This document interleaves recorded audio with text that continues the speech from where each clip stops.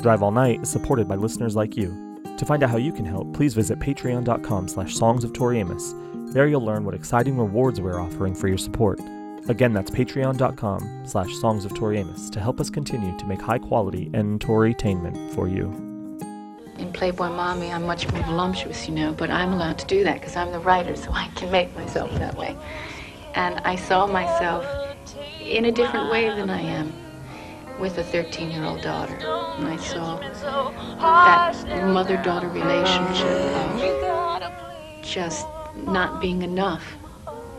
I saw my mother, I saw how I felt when I was not ashamed, but that moment of why couldn't you be the thing that I want you to be? And realized that I would probably have that experience with my own daughter.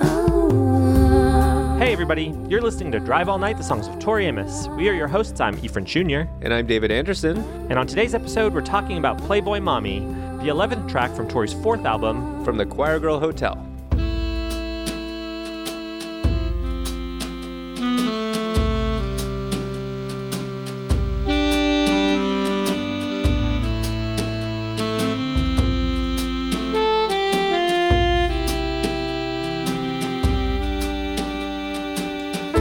In my platforms, I hit the floor. I fell face down, didn't help my brain out. Then the baby came before I found the magic hell to keep her happy. I never was the fantasy of what you wanted me to. Hi, David. Hey, Eve. How are you? I'm doing pretty well, except I realize that I've already gone back on my solemn oath after the hotel episode. We said the word hotel so many times, I swear to you, I was never going to say it again, and I just did it. Just said it. That lasted all of 2 seconds. I was going to say from the choir girl, but, the word came out, so I guess it's all over. I can add a slide whistle if you'd like. Please do, and a cuckoo clock, or like an old-timey awooga. Awooga. Awooga. It's interesting. This is the first time I've ever heard Playboy Mommy. I always stopped my listening at hotel. I just never got past it. That's where the album ends. Burp, burp, burp, burp, burp. The end. This is a good song. This is a good song. Do people know about this? Has anyone heard this album? There are 2 extra tracks. Yeah. It's like I'm getting a limited edition bonus 22 years later. Yeah, I love a hidden track. Tori's never done a hidden track, huh? Like Alanis. Would you forgive me, love, if I Pandora'd in your shower? Wow. Great. No, Tori has never done a hidden track. Mm-hmm. Are hidden tracks even a thing anymore? Not with like the advent of like streaming and you can see everything listed. Yeah, no, that's true. really She tried to sell like Dragon and Smokey Joe as bonus tracks, right? And we were like, isn't that just the album though? Yeah, exactly. And that's the thing is like, I think all the B-sides in the later years, all the B-sides end up on the album. And that's why the albums are so long. It's so true. But I'm glad that she still records as much as she does because when you have so many songs, not everyone's going to be the most amazing song ever, but there are some amazing songs that we would never have heard if she had kept all the quote-unquote B-sides off the album. We never would have heard Smokey Joe. We never would have heard Dragon, but we're not here to talk about that today. We'll get to those 2 songs next year. Yeah, some year. And what's the sense in complaining about that anyway? Can you imagine if you went to a restaurant and you didn't have to choose a side dish, but you just got them all? That's a dream. Potato salad and coleslaw and French fries and please. Sweet potato fries. Thank you. You read my mind, madam. Mm-hmm. How have you been since we conquered hotel? I've been pretty well. Merry Chrysler, I gotta say, we're coming on Christmas. Merry Crisis. They're cutting down trees. How are you feeling about the holiday season? I'm feeling okay. This is going to be the most bizarre. We are for those listening to us in the future, we are stuck in the year 2020 and we can't get out. Yeah. This is going to be the strangest holiday season I think ever in terms of being with or without your family, depending on what you choose to do and the precautions that you're personally taking. I personally am choosing to stay home and gaze out my window at the many Christmas trees across the way and the other families enjoying their lives. Yeah. I mean, that's what I've chosen to do. That's pretty consistent. I always imagine you as Pearl from 227 anyway, just perched on a little pillow, staring at your window, getting all up in the neighborhood business. So that's my preferred way to spend the holidays. Uh-huh. My family won't mind. I never was there when it counts anyway. Oh my God. So like you. So like me. I've been well, not that anyone asked me. I did. But I've been well since the hotel episode. Hang on. I've been well. Let me dust off that chip on your shoulder. There you go. I've been fine. You know, I never really thought we'd make it. Not like you and I. I never thought that this project 4 years ago, when I started this project, I thought there's no way we're going to get to Hotel. That's so far away. And it was partly fear of success. It was partly like I couldn't believe the enormity of the project that lay before me. And I'm glad that we made it, and I'm glad that we're continuing forward. I'm a little concerned to hear that Hotel was the line of demarcation, considering how much further we have to go. Like, I didn't think we would make it to album 4. Really? Out of 29? 29 by the time we finish? My next port of exit would be 0 Point. So we have at least till then. Interesting, but that's really far off because, you know, it won't be part of Venus proper. That's part of a piano. You don't gotta tell me. Save it for the casual fans. Okay, sorry. Keep it cash. I think my second favorite is Spring Haze, but that's tied with 0 Point. Your second favorite So- song? Yeah. Oh, okay. Spring Haze? Are you kidding me? I'm waiting for Sunday to talk about Spring Haze. Well, I guess I knew that, and I also knew that 0 Point was in your top 10, but I didn't realize it ranked so high. Well, that's today. You know, that's how I feel today. There's also Take Me With You. Take Me With You is in your top 10? Absolutely. Who is this? Have we met? Have you not seen my top 10 list? Did we not share our lists with each other? No, we haven't. Oh. I like to build intimacy very slowly. Let's not rush into anything. One song at a time. Yeah. One reveal at a time. Totally. When was the first time you heard Playboy Mummy? I remember sitting in my dorm room at my computer and we got clips. And this was one of the clips. And the quality was very low. And I think there's a quality to her voice on the record anyway, where there's character coming through and she's like a little more throaty. But I remember the quality of the clip being very low and her voice sounded very different. And also, for some reason, like the steel guitar, that kind of country twang, was really exacerbated in the clip. And we were like, what is happening? It's because old internet used to pick up the treble, right? You remember? It was like Probably. always so tinny. So very Yeah. tinny. Yes, you're right. So very tinny. I So don't know very why I said it tinny. like that. This steel guitar is so very tinny. Tinny Tim won't be coming home this Christmas. So we were very much like, what is this shift in sound? And I think this was the first of the Choir Girl songs that really sent us into a tizzy, like, well, we don't know about this new band song. Why is Tori suddenly a country artist? But it really was a shift for her. And she'd experimented with genre before, but maybe not in such an obvious way to have that twangy country steel guitar on an album. So, really, we were panicking. Anyway, how about you? I loved it from the get-go. I didn't hear the clips. I didn't have access. I didn't know about those clips, I guess. I didn't hear it before, so I heard it the first time when I heard their album for the first time.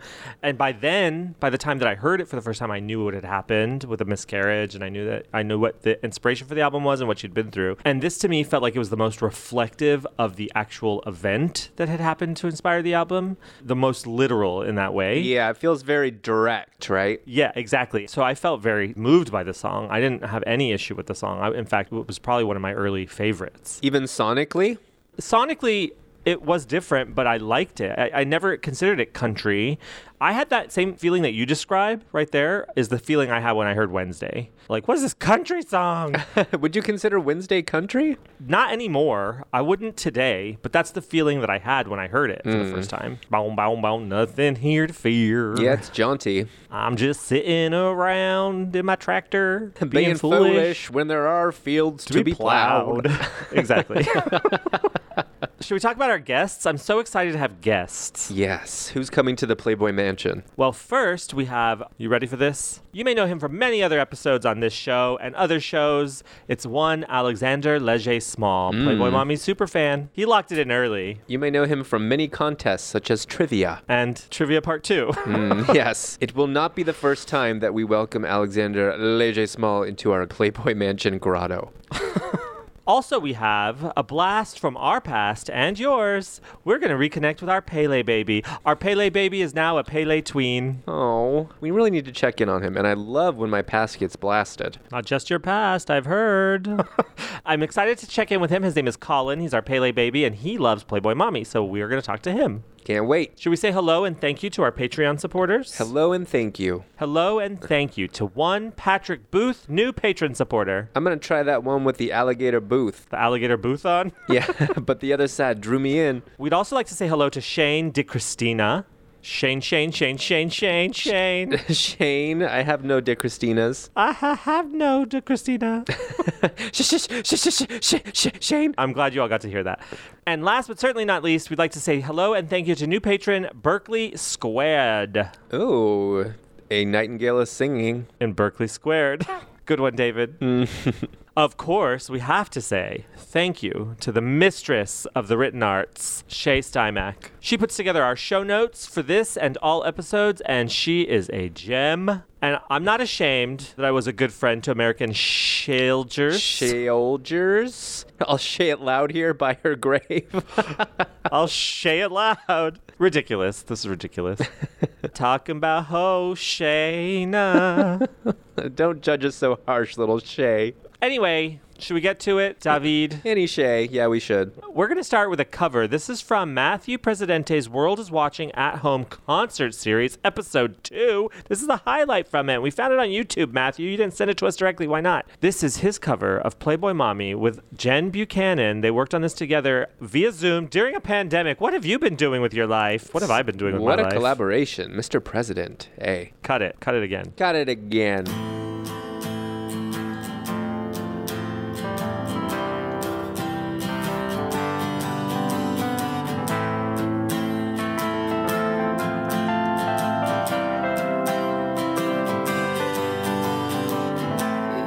Platforms, I hit the floor, fell face down, and didn't help my brain out.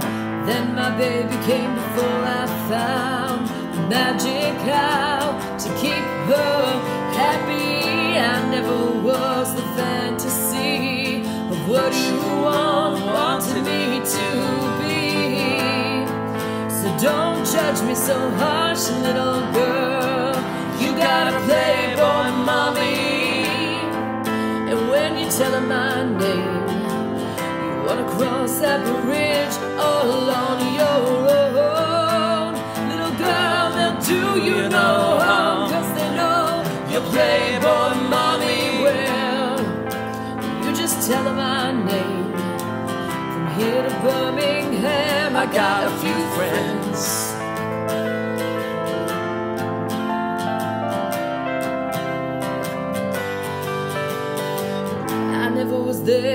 Was there when it counts. I get my way, you're so like me. Seemed ashamed that I was a good friend of American soldiers. I'll say it loud here above your grave. Those angels can't ever take my place. So don't judge me so harsh, little girl. You got a Playboy mommy. And when you tell her my name, you wanna cross that bridge all on your own. Little girl, they'll do you no harm. Your Playboy mommy, well, you just tell her my name. You tell her my name. I got a few friends. And also, particularly for you, because the album represents a very emotional time in your life, a very difficult time. You just had a miscarriage, which is unfortunate in anybody's life. But I think for you particularly, because you so wanted to be a mother. Yeah, it was very sorrowful. And the strange thing is, I think I felt love in a way that I hadn't felt it before. I think you feel love for... I've heard my mother talk about her love for me, and I love my mom back, obviously, but it's a different kind of love, this protective kind of love. And I guess I would have done anything in the world to try and make it okay. And we couldn't make it okay. And so this, in a way, came out also of a sense of loss, perhaps, as well as the feelings of love that you had. There were times, obviously, you know, you ask every question that you can ask. Sometimes, you know, I was terrorizing the Christian God, demanding to sit down and talk to him over a bottle of Stoli and really answer some questions. Because things don't make sense at that point. You know, things that people say to you like it's all for the best, or it's God's will, or there's a greater plan, and you just feel, Come on. it maybe. I really believe that there were 70 right answers, but those weren't the ones. So that little bit you heard was from VIP, April 22nd, 1998.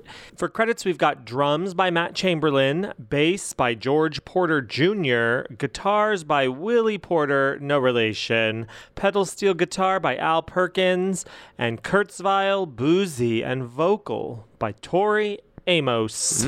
This song, David, has an interesting history. I'll be the judge of that. This mommy has an interesting career.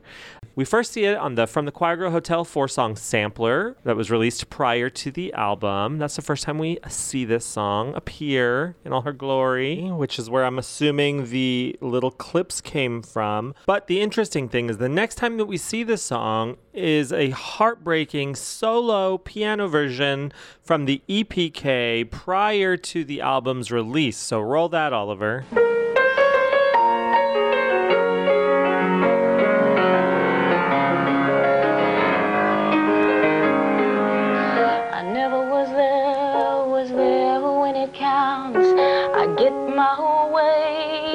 So I like me. It seemed ashamed that I was a good friend of American soldiers. We next see it on From the Choir Girl Hotel, released on May 4th in the UK and May 5th in the United States, and that is 1998. I was waiting for you to say Cinco de Mami. Cinco de Mami. Cinco de Mama. The next time we see it is on an advanced promo for Tales of a Librarian called Select Chapters from Tales of a Librarian. It's an official CDR and it's marked as traceable. Like, don't you dare bootleg these songs you've already heard. Who leaked Mary? It's all over the internet now. People were clamoring for Mary 2003. Who leaked the reworked greatest hits version of Playboy Mommy?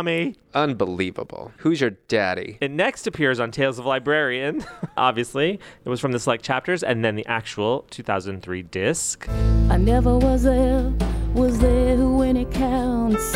I get my way.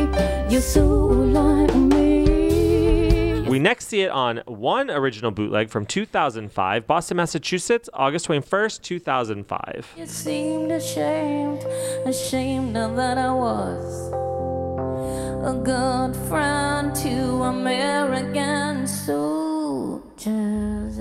We next see it on a piano in 2006 in a remixed version. I can't find those church bells that played when you died. Played Gloria. I'm talking about Hosanna. And a demo version.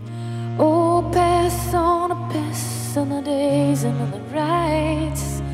And when the rights are coming in, I say when you die someday, oh, Corina,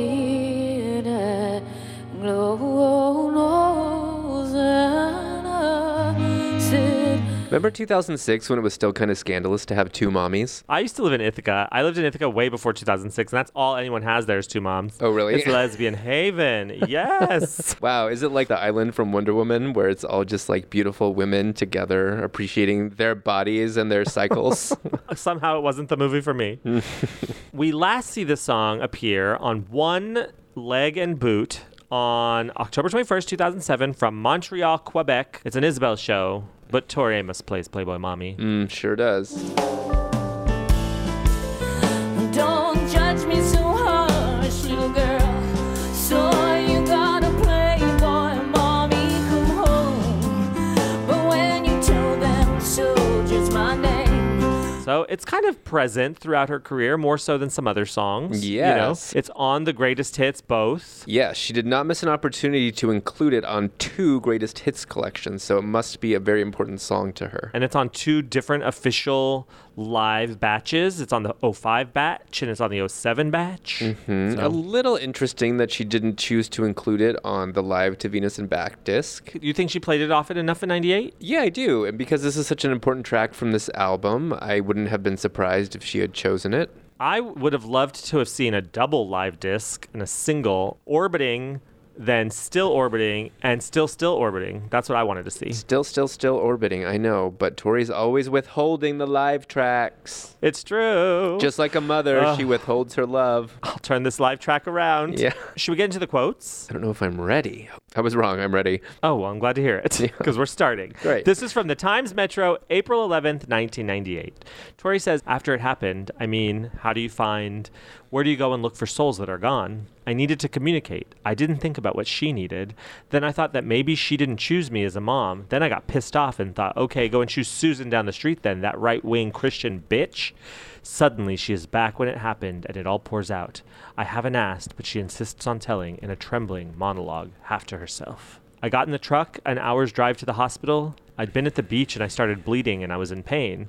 I drove myself because, I didn't want anyone driving. I would have crawled out of my skin. I had to do something. And I was asking myself, is there anything I can do to save this life? Stick a cork inside yourself, Tori. And then we got there, into the room, and the nurse broke down and cried. She put me on the table, gave me this scan. I reached out to her and she said, I'm so sorry. And I said, let me see it. And it was just one of those things.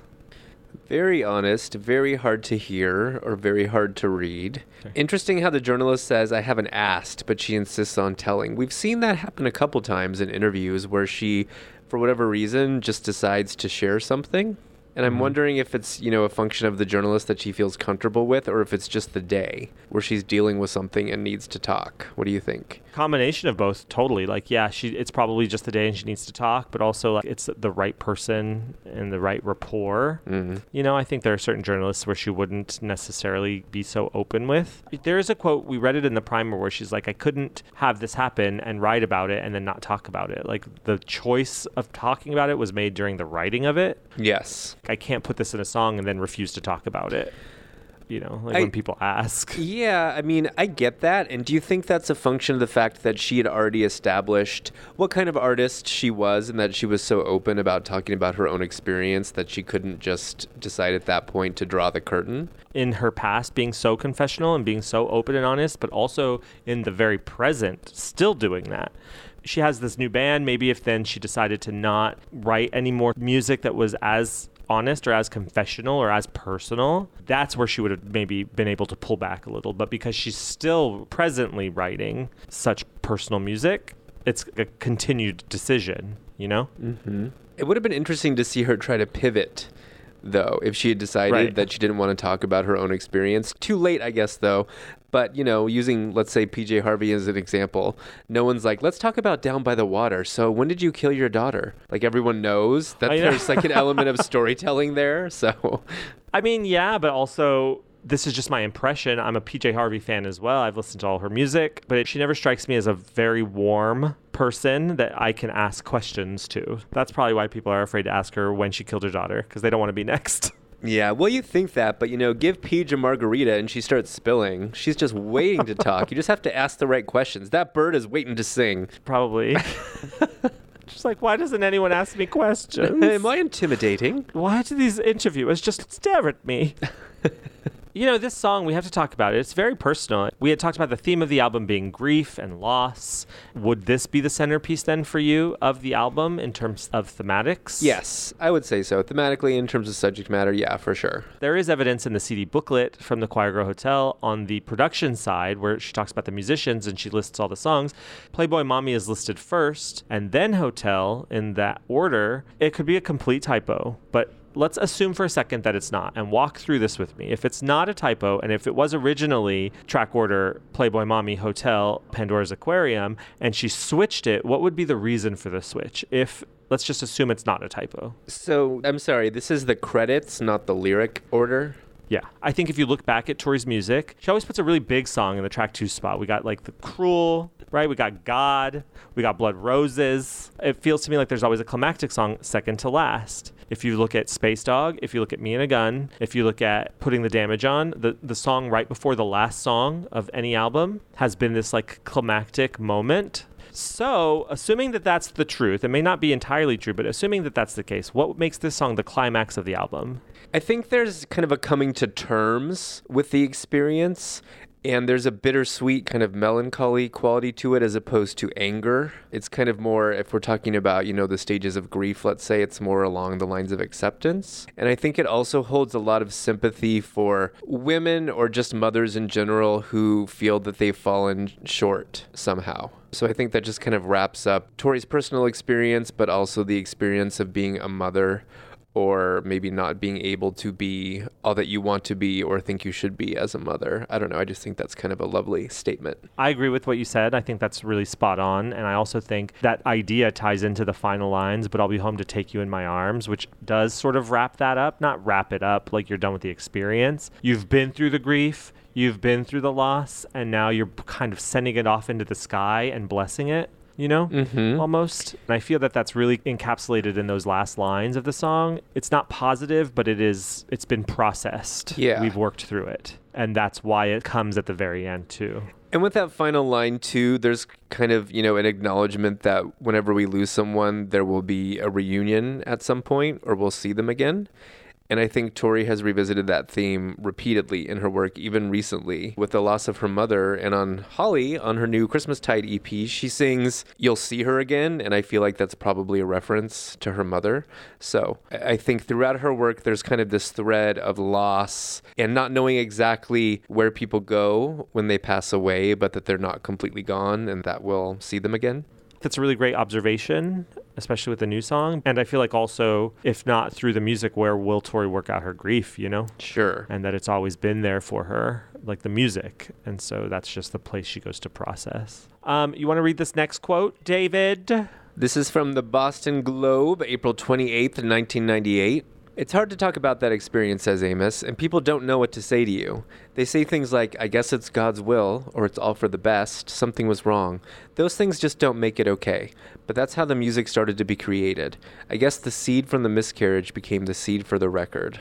We've talked about that a lot this season, that people will always say the wrong things or be supremely unhelpful. Yeah. Why is that? It seems like a lot of times people feel like they have to say something. Nobody can live in that discomfort or that uncomfortable. Yeah, well, it is hard to acknowledge something like that. And you're always walking the line of how much is too much to say. Like, I want the person to know that I understand what they're going through, but not force them to have a conversation they don't want to have. But I think a lot of it, too, comes from our need to make sense of things. Mm-hmm. Kind of selfishly, even if it's not our direct experience, we're trying to kind of connect the dots like, well, why do things like this happen? I don't know, but I have to believe that there's some kind of plan. Otherwise, I'm just going to feel like adrift in a world of chaos. So it may not be entirely acknowledged to be selfish, but I do think there is there's a self-preservation too. Like when you find out how someone died, you have to kind of know how someone died, and it's like maybe you're trying to put the pieces like, how can I prevent that from happening for myself? What did you go through and how can I prevent that for myself?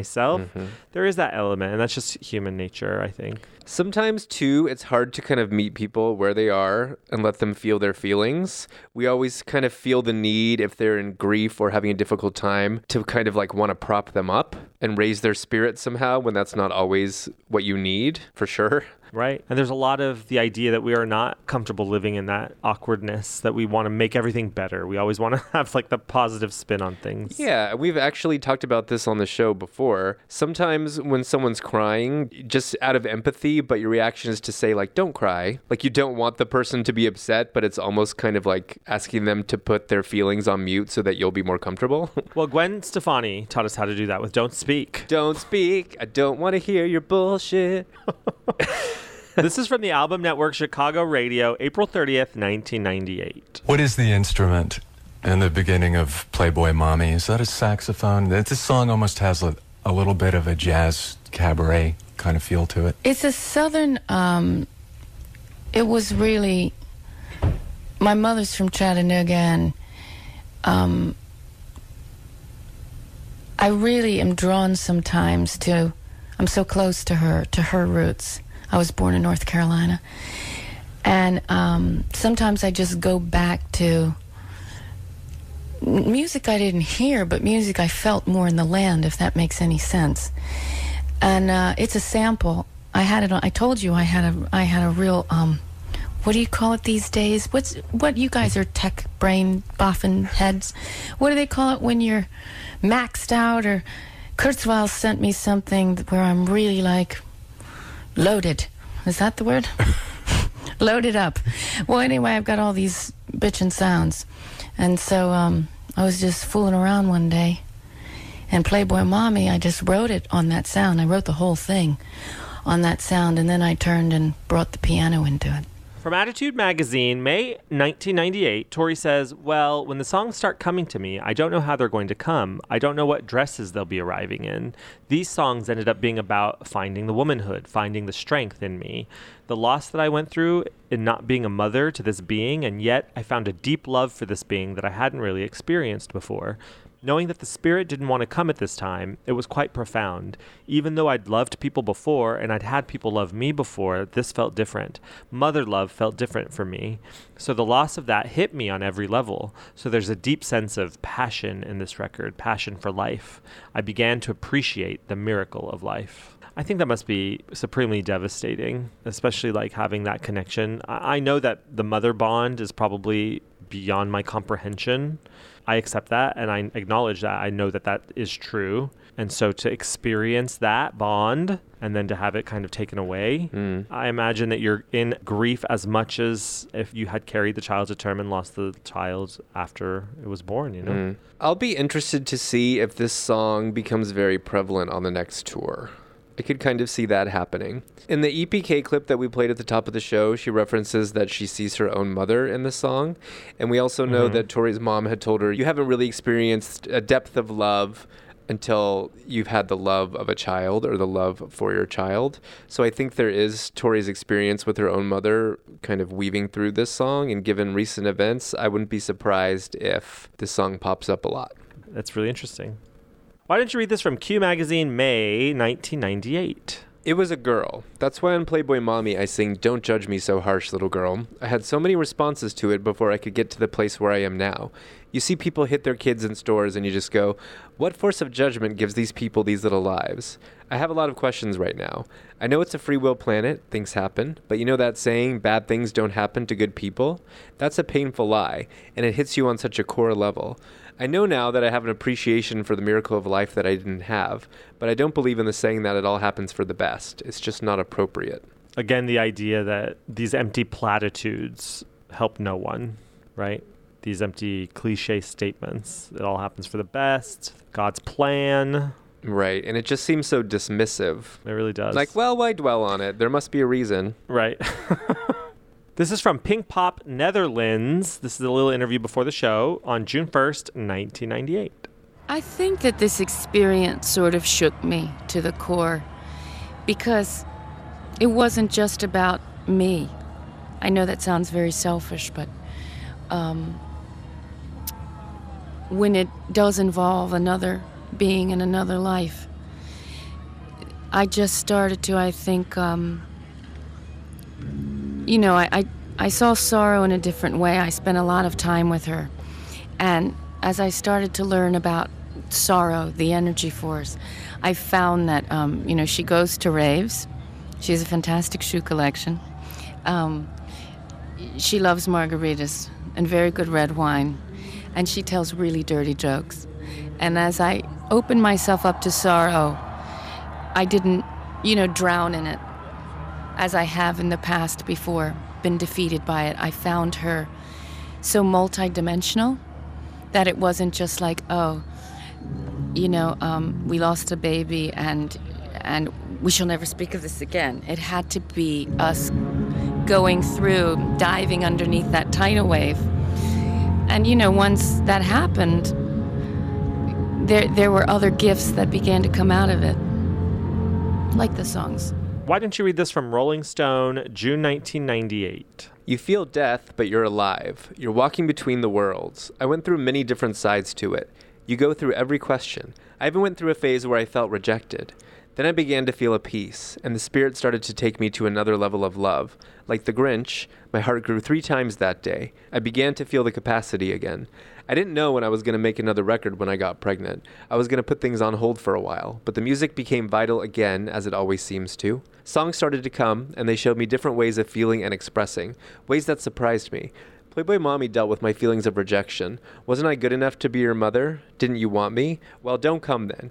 Go choose some little right-wing Christian for your mother. It's a human response. I don't think I've heard anyone else talk about that experience in quite this way. You normally kind of fault yourself, I guess. That's kind of a common response, but to then go beyond that and to feel rejected by a child who maybe you feel like was having second thoughts about you in the womb and decided it didn't want you for a mother. I mean, that's pretty intense. I think it aligns with the idea that we choose what lives we're going to have. We choose what bodies we're going to inhabit. Mm-hmm. So if you believe that, then you have to believe that the soul has a free will to not choose you. Mm-hmm. And then fuck you. I love that because it's so honest, though.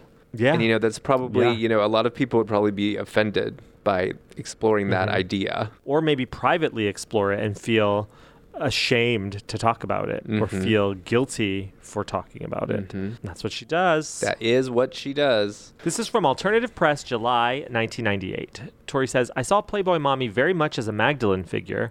I saw her as someone who had become quite disreputable because of the means that she used to survive. There was something in me that aligned with this disreputable woman that people have a hard time with. Sometimes you have to accomplish things in not so pretty ways. I saw strength in her. She can do things that those women accepted in the literary circles cannot do because she can swallow. And as much as I love Alanis, I love that girl from head to toe. But Alanis, what were you going down on him in a theater for? To pick up your Coca-Cola? Give me a break. But this woman in Playboy Mommy, she'll swallow. She'll swallow 1 billion seeds to protect this little girl. It doesn't happen often, but don't you love when Tori decides to come for someone? Tampax. I think she's basically saying that Alanis at that time was too young to understand what it means to have that mother instinct, because she's still a young girl. I think that's what she means. I don't think she's coming for her specifically. Maybe. I mean, she says her by name. So that's pretty specific. No, you're right. And that there's kind of a more mature look at how a woman can use her womanhood or her sexuality to protect a child or do what she needs to do. And that there's no shame in that, and it's not about pleasing a man. Yeah, I want Alanis' response to this. We should tweet at her and see if she'll respond. I think she'd write a song in the style of an open letter. Dear Tori. I want her to respond and be like, why was I going down on him in a theater? Because I wanted to. Because I enjoyed it. I was reaching for my Coke at my feet, and I thought, well, why not? I'm down here. Not every blowjob has to mean something. That's my motto. You live by it. Not during a pandemic, I don't.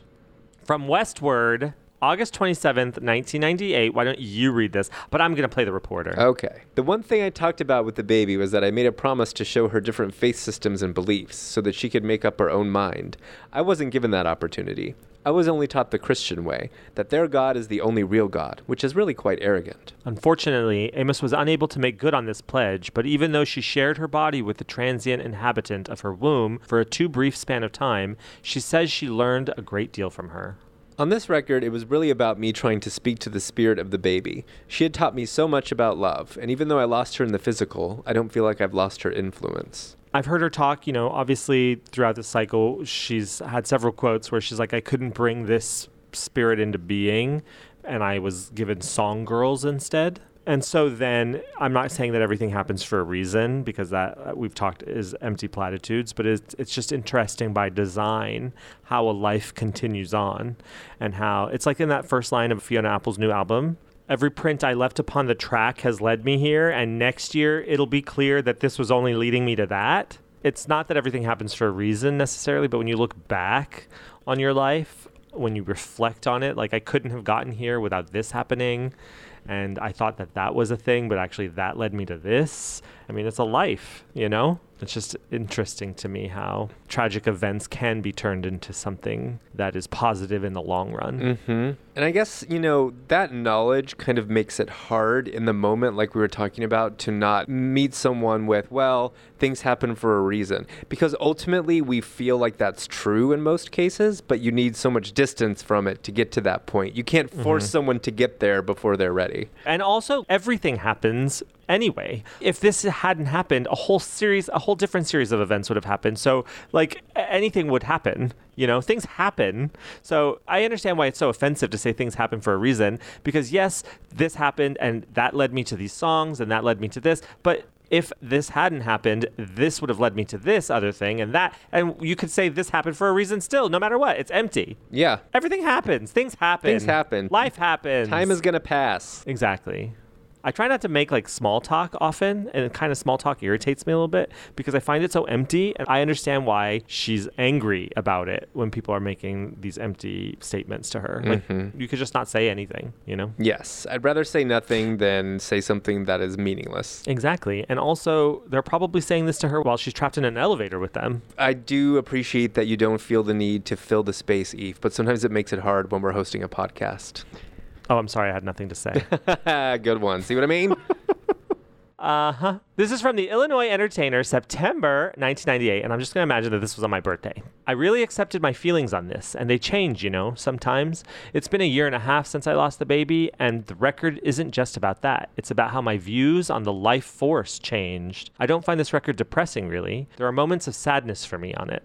I really spent time with Sorrow on this record, and I said I really realized that Sorrow goes to raves every Friday night, and that she looks at life differently because she understands tears. But that doesn't mean that she doesn't have a dirty little laugh. She has all that, but she just sees life from a different angle. That's really what this record was all about.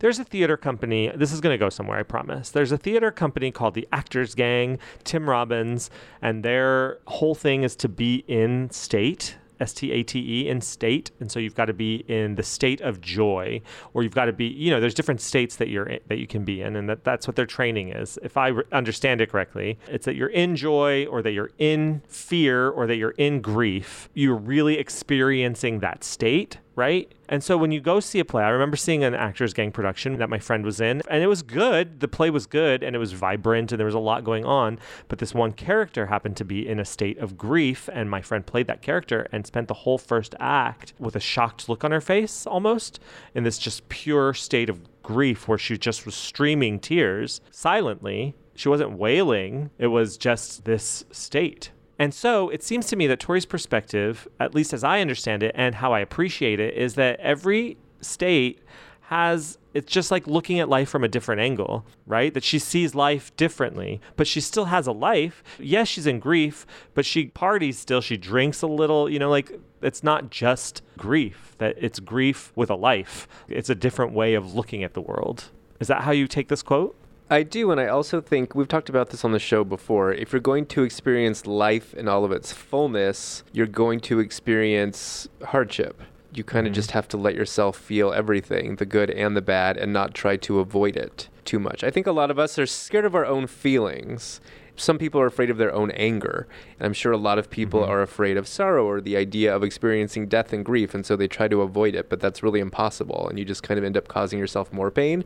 So I think Tori is leaning into that place of it's painful, but I'm going to, and I have to let myself experience all of this and not be so afraid that I'll be consumed by it. Yeah, you mentioned that in the Spark episode. Say you don't want it again and again, but you don't really mean it.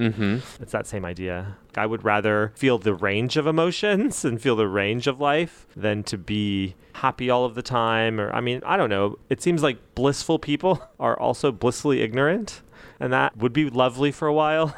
I'd rather experience the pain. Well, let's be honest. People who haven't had to experience a lot of hardship in their lives aren't that interesting. They're really not. Because they haven't had to be. Exactly. Like, oh, great story. Tell me again how you got your Maserati. Yeah. From Aquarian Weekly, September 30th, 1998. In one article, you said, you feel death, but you're alive. You're walking between the worlds. I said that, yeah. I've lost my grandfather, who was my favorite person, and I've lost some friends.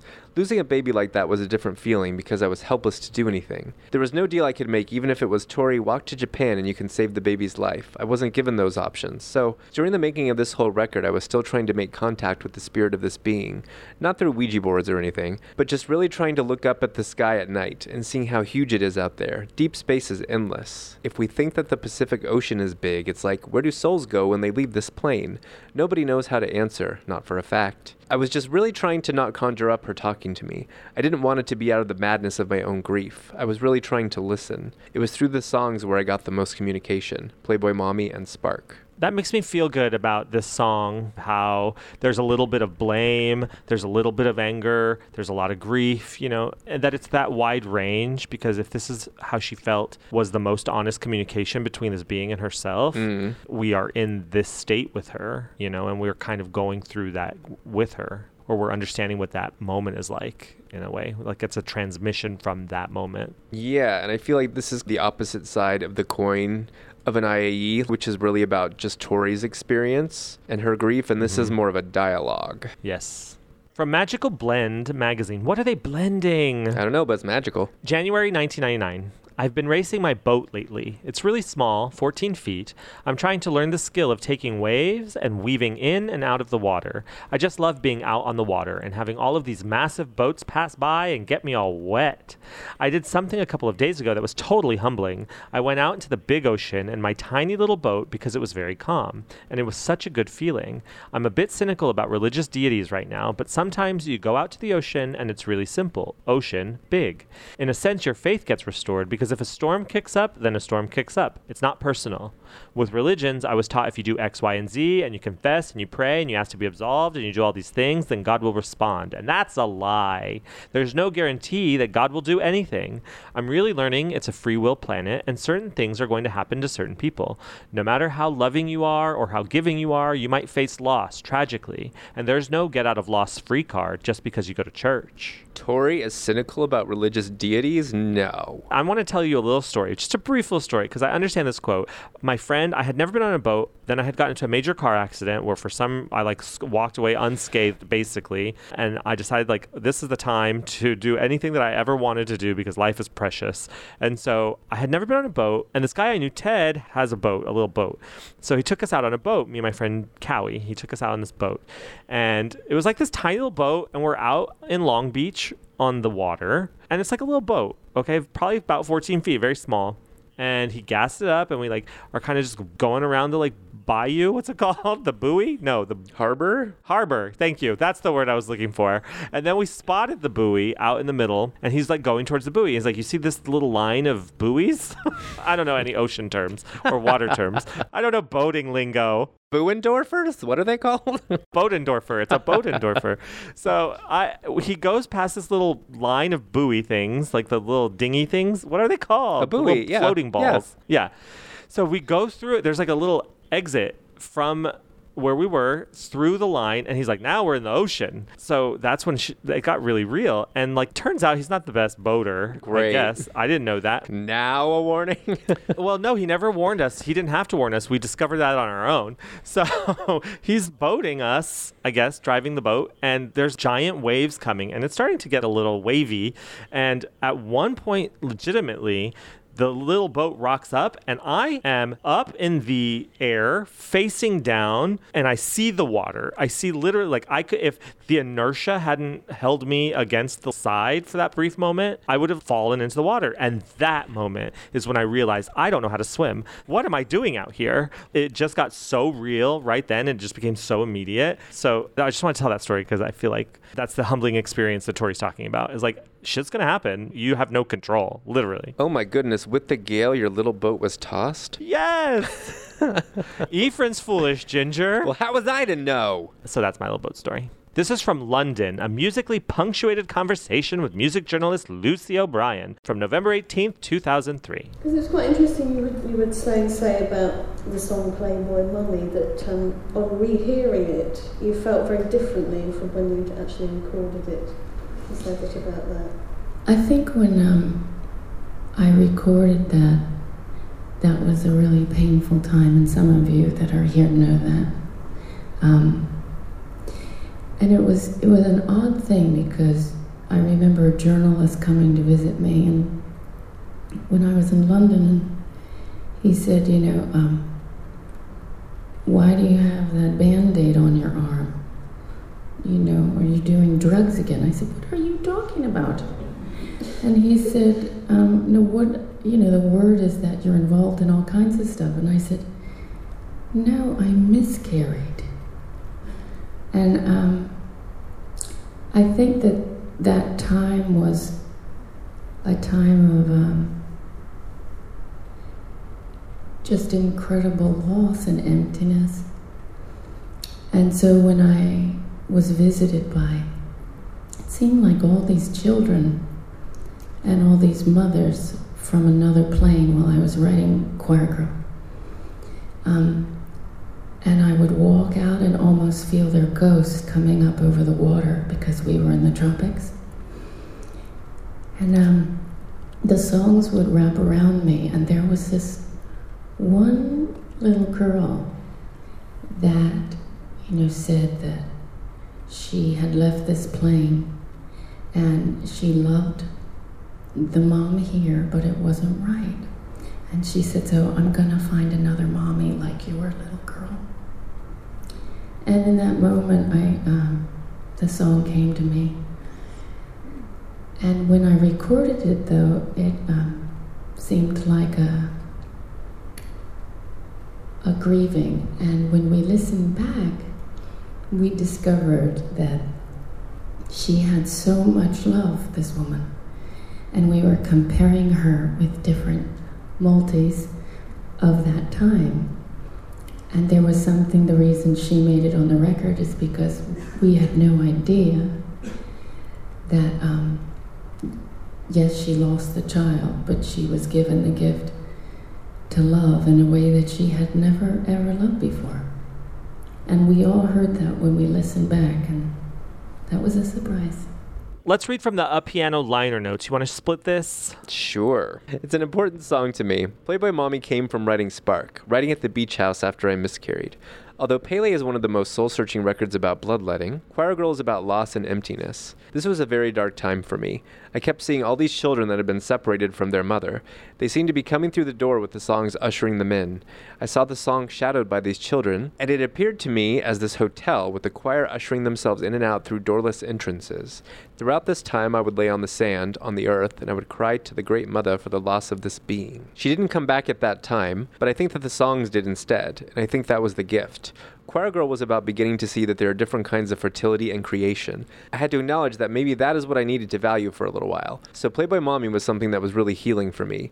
For this box set to have Spark, as it was from that time, sit next to a new version of Playboy Mommy, which is a version remixed after Natasha was born, is indicative of the shift. It has a spirit to it now, a real hip sway, which was captured by the musicians at the time it was recorded onto tape, but was not highlighted by me in the original mix.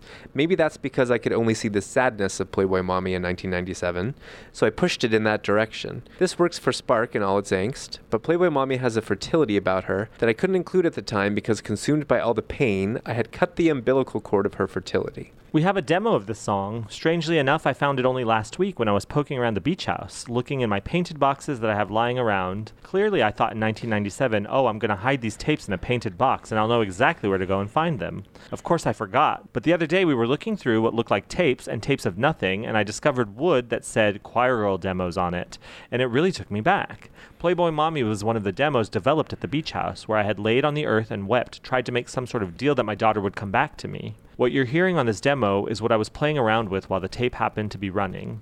You might recognize portions that later end up in the completed song. Sometimes the songs do come in snippets like this. So I think it's really interesting. Let's talk about this. There's a couple things I want to discuss. One, there could just be a box of Tori Amos demos floating around somewhere. You just got to find the right spot. We need a treasure map. They're going to show up at some point. Like, some property is going to become an Airbnb and someone's going to find a box of demos under the bed. What's it going to say? It's going to say Tavinas and Back Instrumentals. Mm-hmm. They need to find that soon. We need those. But also what I want to talk about is the idea that this song transmuted itself into it meant something different in the long run. And I like how she acknowledges, like, I could only hear the sadness in it and I could only respond to the sadness in it at that time. And then later, now that I have become a mother and we remixed it, it was something that was different to me and I felt like a little hip sway. So I pushed that. That's her talking through how these songs change shape for her. Mm-hmm. And I find those conversations really interesting. It is. And we kind of know that to be true, but it's so interesting to hear her talk about how her experience or mindset actually influences the sound of the song or the mix of the song. And that if she was making that choice at a later point, she would do things differently. And we know that to be true because I think that's why we see, those reworked versions of I.I.E. and Cruel, where she's sort of reassessing with some distance from the personal experience that birthed the songs, and then she changes how she would have technically brought them to life, I guess. And it makes me feel, too, like I might not be so dismissive of Tori when she reworks something, because normally I'm like, okay, she added some bass, she took out down there, but it's probably a lot more emotional than I realized. So I need to respect her decisions as the mother creator. From one mother to another. Should we get into the line by line? I guess we should.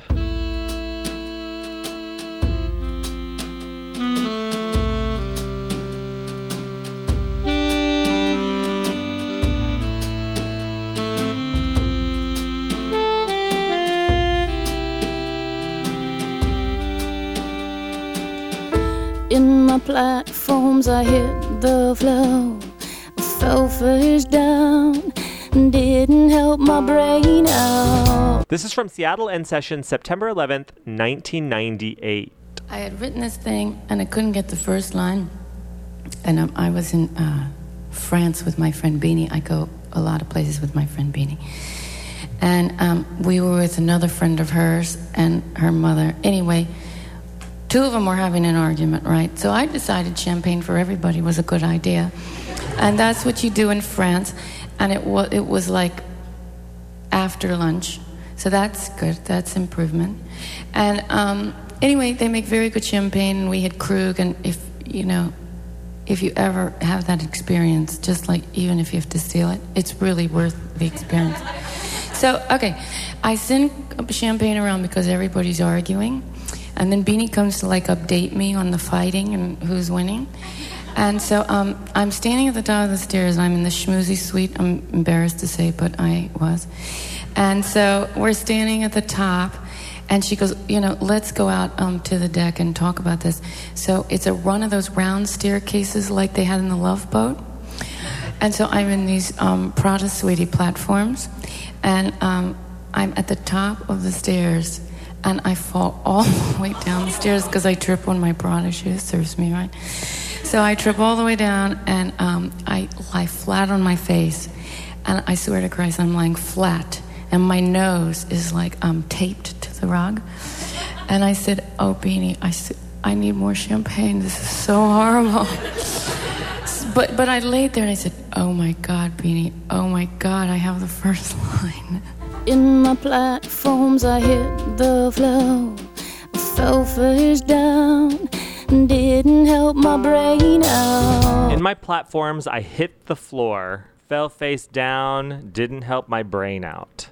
I love this insight to Tori's process, and we see that she kind of pulls in her own experiences, but she connects them in a way that isn't necessarily factual in terms of how they happened or chronological, let's say. Exactly. But that her life experience is kind of peppered throughout the larger song. It goes back to what we talked about on the very last episode, Hotel, where she says that's what storytelling is. That's why you have storytellers, because it might not be interesting one way. You got to shape it. And she can shape it. Mm-hmm. She can contour it. Mold it, like in the movie Ghost. Oh my God, yes. Oh, my Tori. I always imagine Mark wrapping his arms behind Tori, like in the movie Ghost, how Patrick Swayze does to Demi Moore, except for they're over a stove making chocolate for their chocolate fountain, and they're just together twirling a big spoon into the chocolate. Satiny, luscious chocolate. For the record, I am Oda Mae Brown in that scenario. Tori, you in danger, girl.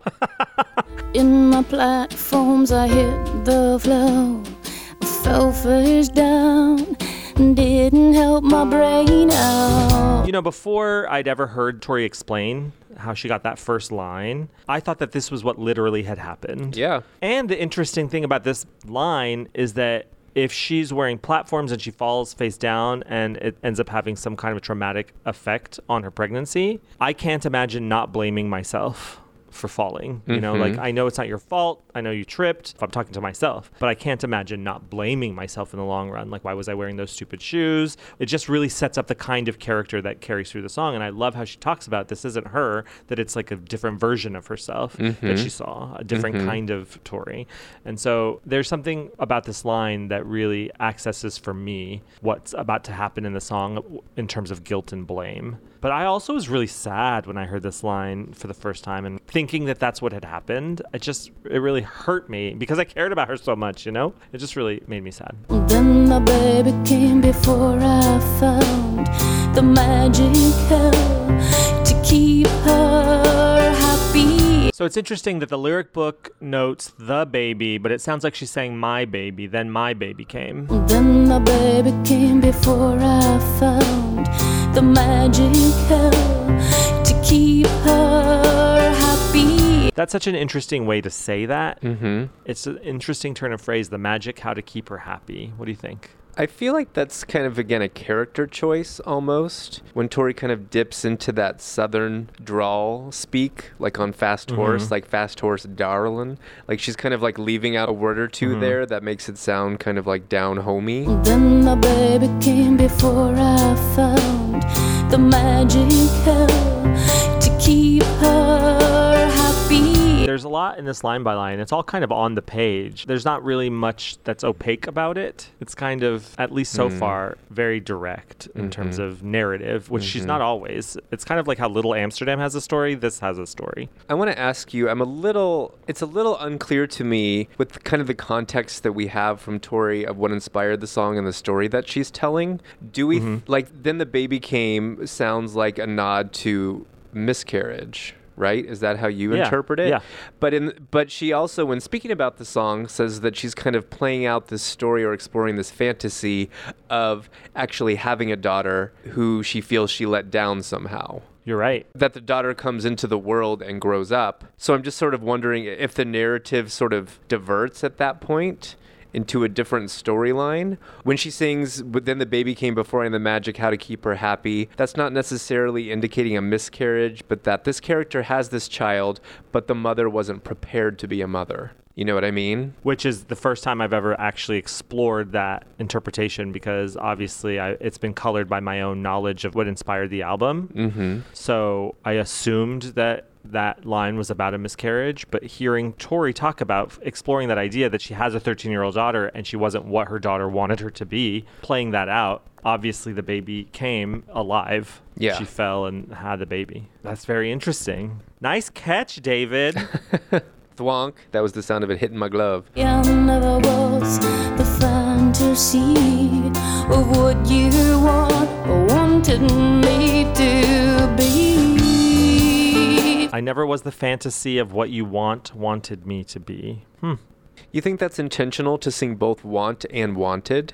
Because she could have just sang of what you wanted me to be, and that would have really fit the phrasing too. And that sort of indicates to me that she's singing, like both stories are happening simultaneously, that she's sort of processing both. Tori's real life experience, but also this storyline of a mother who disappointed a daughter who grew up to be 13 or whatever it is. Explain that. Go further, because I'm not sure what you mean that it satisfies both. Because to me, I hear that as a way to keep time, because she needs one extra beat. I'm sure you're right, and maybe I'm reading too much into it, but I feel like of what you want is present tense, meaning here I am with a 13-year-old daughter, and I'm letting you down now. And wanted me to be is in the past, and maybe that's the spirit of the baby who decided to go somewhere else. Interesting. Because she does sing it very clearly as both.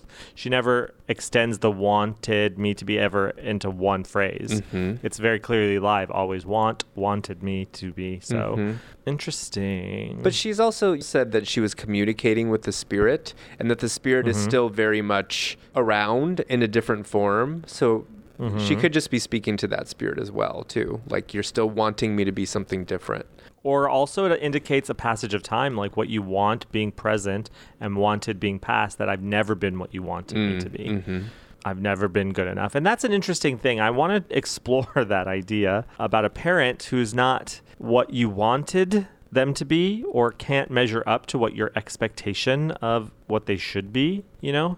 I feel like that resonates a lot in my life. I grew up with 80s television, which was ultimately the most amazing thing in the world, but also really detrimental to my picture of what reality was, right? I assumed that everybody had the family that the Full House family was, or that the Family Matters family was. Everybody was very close. And so that's what it left me feeling lacking in some way, that my family didn't do those things, or that my family didn't have those conversations, or didn't seem as close, right? So I built up this expectation that my parents could never really measure up to. And I want to explore that as we go through the song too, like what that means as the child, what that means as the 13-year-old that I still am, having to, not having to accept your parents for what they are, but choosing to, because you don't have to accept it. You can live a life of turmoil and discord, or you can choose to accept them for who they are and move on. And I think that's an interesting shift, because so often the conversation is about children disappointing their parents, right? But there comes a point where you become an adult and you see that your parents are really just people. and that Yeah. they're capable of making mistakes, and maybe they've disappointed you somehow, and they become a little more human. Yeah, my mom was really young when she had me, so it's like this character in the song is obviously not ready to have a child. Whether or not the age is a factor, the baby comes before she finds the magic how to keep her happy, so that she's not ready, whatever the circumstance. And I feel like when you're very young and you have a baby, you're not ready for the reality of it, you know? You don't understand. You're still a baby. You don't understand what raising a human being is going to be like. Don't judge me so harsh, little girl. So you gotta play ball, mommy. Don't judge me so harsh, little girl. So you got a playboy mommy. What is a playboy mommy, David? To you, is it a woman who's been with a lot of men that is now a mother? Yeah, I think so. Or someone who's, at the very least, someone who's not traditionally maternal. But Tori specifically referenced Mary Magdalene, of course. And she references, prostitution quite a bit, kind of, linked to Mary Magdalene, of course. So I think she's exploring this character or this aspect of herself, who is maybe a sex worker, or at the very least has led an unconventional life, but she's doing her best with this child. I think this line ties in to the next line, obviously, But when you tell them because she's asking her own daughter not to judge her so harsh because she knows a lot of men, but it's because I know a lot of men that you will always be safe. Like, they will never hurt you because I know them and they know me, and we have a relationship that is unlike any other relationship they have because I know them intimately. And so they're not going to fuck with me. And because they're not going to fuck with me, they're not going to fuck with you. So don't judge me so harsh because you're going to always be safe. It's what kept you safe. It goes back to that quote where she says, "Fuck off, Alanis. I'd blow him in a theater just to save my daughter's life," or whatever the quote was. And I think that's kind of what "So you got a playboy mommy." It's like kind of a shrug, like, yep, that's who I am, but I do what I have to do. And I don't want to feel shamed by it. And maybe someday you'll understand why. Yeah, it's that idea of someday you might understand. And also I take that "so" as like a luck of the draw moment, where if you're choosing your own life that you're stepping into, if you're the soul choosing where to go, so you chose a playboy mommy, or so you got a playboy mommy, is like the luck of the draw. But when you tell them you wanna cross the bridge all on your own, little girl, they'll do you no harm, 'cause I know you're playboy mommy. But when you tell them my name, you want to cross that bridge all on your own, little girl, they'll do you no harm because they know you're playboy mommy. Again, the idea of I did what I had to do. Don't judge my choices. It's all in the long run because of you or for you. Do you take that line when you tell them my name, you want to cross that bridge all on your own, that there's shame on the part of the child of having this character as her mother, so she wants to sort of deny that? Like, I don't want to admit to people that you're my mother. I almost want to say I don't have a mom. I'll quote unquote cross that bridge on my own. Don't get me wrong. I think there's definite shame, or I think the character is very embarrassed to have this person as her mother. But for that particular line, I never took that way. Because the way I read that line is when you're old enough and you want to go out on your own and you encounter these guys, they're not going to fuck with you. When you're ready to be on your own, when you want to cross that bridge on your own, when you grow up, no harm will come to you because they know me. Is that what you're asking? Yeah, Maybe for I'm sure. not. And I kind of think it holds both, or that both are kind of happening here. She sings, but when you tell them my name, it's like you might feel ashamed to have me as your mother, but I command respect. Or people know that I've got your back. So even though you might kind of want to turn on me, nothing bad will happen to you because people know I will come for them. Yeah, exactly. But when you tell them my name, from here to Birmingham, I got a few friends. But when you tell them my name, from here to Birmingham, I got a few friends. I know a guy. Yeah, or a few. I never was there when it counts. I never was there when it counts. A big issue sometimes that people have with their parents is that you were never emotionally available for me. As I get older, even though I'm not a parent, I kind of look at it from the parent's point of view, which is like, I might not have been there emotionally for you, but I was out working and paying rent and buying food and buying clothes so that you could always have things. So maybe I wasn't there emotionally for you in the ways that you wanted me to be there, but I was there for you. And it's hard to be what your kids want you to be. God, kids are assholes. Get my way, you're so like me. I get my way, you're so like me. I guess to me that reads as like I'm headstrong, or through the lens of this character, I'm kind of a pushy broad, but I always get what I want in the end. And so are you. Yeah.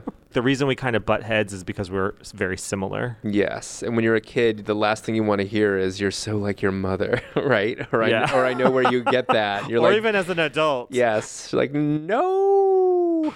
No. You seemed ashamed that I was a good friend of American soldiers. Seemed ashamed that I was a good friend of American soldiers. I feel like there's a little wink with a good friend. Yeah, I mean, more than a friend.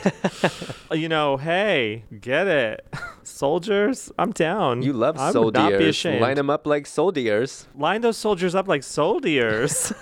You seemed ashamed that I was a good friend of American soldiers.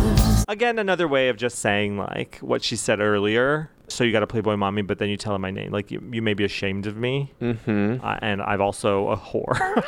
I mean, it's her going on and on about how many men she's been with. Stop bragging. I am how the French say whore. We get it. You've slept with so many soldiers. We should all be so lucky. I'll say it loud here by your grave. Those angels can't ever take my place. I'll say it loud here by your grave. Those angels can't ever take my place. I think that you are right. She might be operating in this narrative, in this story that she's writing, but also kind of the reality of what her situation is. And that might be the dialogue that's going back and forth. Like, this is what happened, and this is what would have happened if this hadn't happened. And maybe living in the future, in the past, and in the present all at once. And that might be the reason that she counts the song as one of the most honest transmissions from the time, that she was really just kind of working it out. I love the Tori multiverse, when all timelines and alternate realities are happening simultaneously. Yeah, because I feel like in this version where there's a 13-year-old daughter, where she is having this dialogue, then this line makes no sense. I'll say it loud here by your grave. Those angels can't ever take my place. Yes. But it makes such clear sense in the narrative of Tori's life that we know, Yeah. And the inspiration for the album. That line kind of, rips us out of the story and back into reality, really. And to me, this is, that moment where she was saying, fine, you want to pick some right-wing Christian bitch to be your mom? Yeah. Like, I may be a devil and you may have chosen an angel, but no one would have ever loved you as much as I do, or I could have. And it reminds me of Cooling, in a way. Is your place in heaven worth giving up these kisses? Oh. Yeah, I always see that as a nod in Cooling to a romantic relationship, but maybe that's why Cooling wasn't done yet. Maybe. I mean, even if it is about a romantic relationship, it's that idea. It's that similar idea that, like, no one could ever love you as much as I do. Like, and do you ever feel that way? Like, I don't feel that way so much anymore in terms of all-consuming passion, desire for someone. But there have been times in my life where it's like there's literally no one that could ever love you as much as I do. Yeah, that's a young man's game. It's a young lady's game, thank you. But I identify with that sentiment. So that statement in Cooling and this statement here kind of ring similar to me. Now we're like, yeah, you're right. You could probably do better. Will you do me a favor and turn the TV on before you leave? Yeah, please. Just leave the door ajar for the next gentleman to walk through. Don't judge me so harsh, little girl. You got a Playboy mommy, but when you tell them my name, they wanna cross that bridge all on your own. A little girl, they'll do you no harm, 'cause I know your Playboy mommy.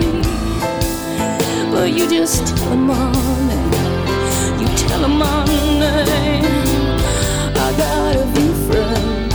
And then we have the chorus again. Now she doesn't distinguish a location between here and Birmingham. She just has a few friends kind of like all over. Yes. But you just tell them my name. You tell them my name. I got a few friends. And now she's like imploring or pleading, just tell them my name, you'll be safe. Somewhere where the orchids grow. Somewhere where the orchids grow. So I looked up orchids, and you want to hear a little bit of the symbolism behind orchids? Yes, I do. White orchids symbolize innocence and purity, as well as elegance and reverence. Pink orchids symbolize femininity, grace, and joy. Yellow orchids symbolize friendship and new beginnings. They make great gifts for a friend to celebrate an accomplishment. Purple orchids symbolize royalty and admiration, and they're traditionally given as a sign of respect. And orange orchids symbolize pride, enthusiasm, and boldness. But all orchids are symbols of fertility and elegance. So what do you think she means by somewhere where the orchids grow? I think choosing the orchids specifically, as you said, it sort of can symbolize elegance, is sort of the polar opposite of who the Playboy Mommy character feels herself to be. So that child has gone on and maybe found a different mother that represents all of those things. Yeah, because I assumed that when I was going to search for orchids, that it was going to be sort of a symbol of death or grief or loss, you know, like a calla lily or something like that you take to a funeral. But it's not. It's a symbol of fertility. And I think this ties into the next line. I can't find those church bells that played when you died. I can't find those church bells that played when you died. So we're back in that version of the timeline where the character has died, where the daughter has died. But the orchids symbolizing fertility and elegance is that she has chosen something that is the exact opposite of what the Playboy Mommy character considers herself to be, like you said. And now the Playboy Mommy character can't find those church bells. There's no beauty. There's no grace. There's no faith. I think I can't find those church bells is also a way of her saying that she's looking for the spirit of the child. And, you know, that was present in some of the quotes that we read too, where she was really trying to find her and that she felt like she was out there somewhere. Played Gloria. Talking about Hosanna. When we listen to the demo, this part is in the demo. It's very hymnal, right? Would you say? It's very like hymn inspired. Yeah, I would, specifically with the use of the word Hosanna. Yeah. And so I'm glad that it made it into the song. And I feel like it was kind of the birth of the song in a way, is that idea of like calling out to the heavens and trying to make sense of something that you don't understand in the physical. Don't judge me so harsh, little girl. You gotta Playboy Mommy, come home. Don't judge me so harsh, little girl. You got a Playboy Mommy, come home.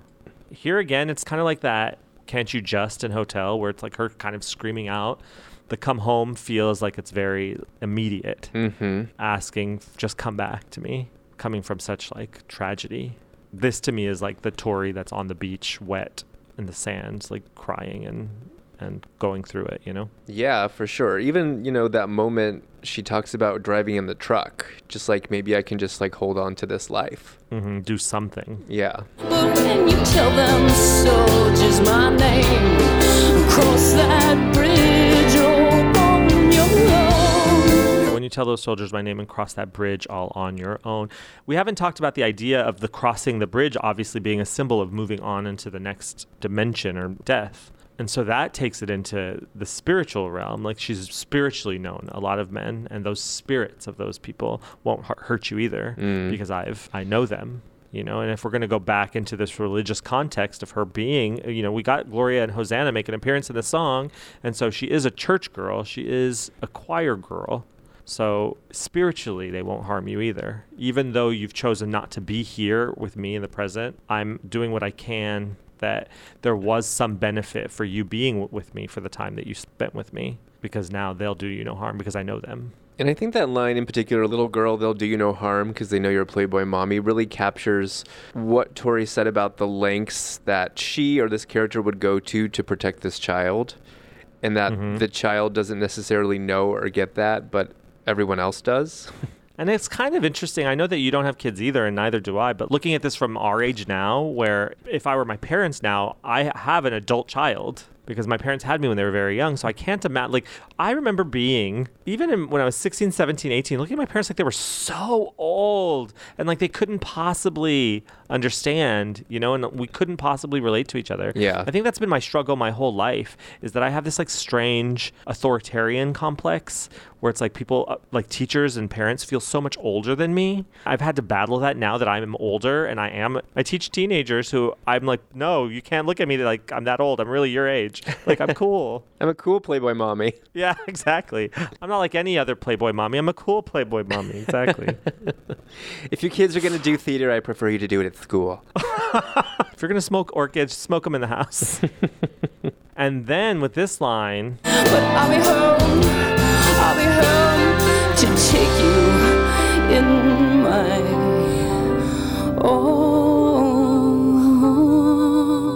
that kind of says, when you're ready, I'll be there. And also there will be a reunion, like you said earlier. Yeah. We'll see each other again, either in this life or when I meet you in the next life. Oh my God, I'm getting emotional. I know. Mash it up with Janet's Together again. Janet Jackson? No, Sister Janet. Oh, yes, thank you. Sister Janet Mead, we love her.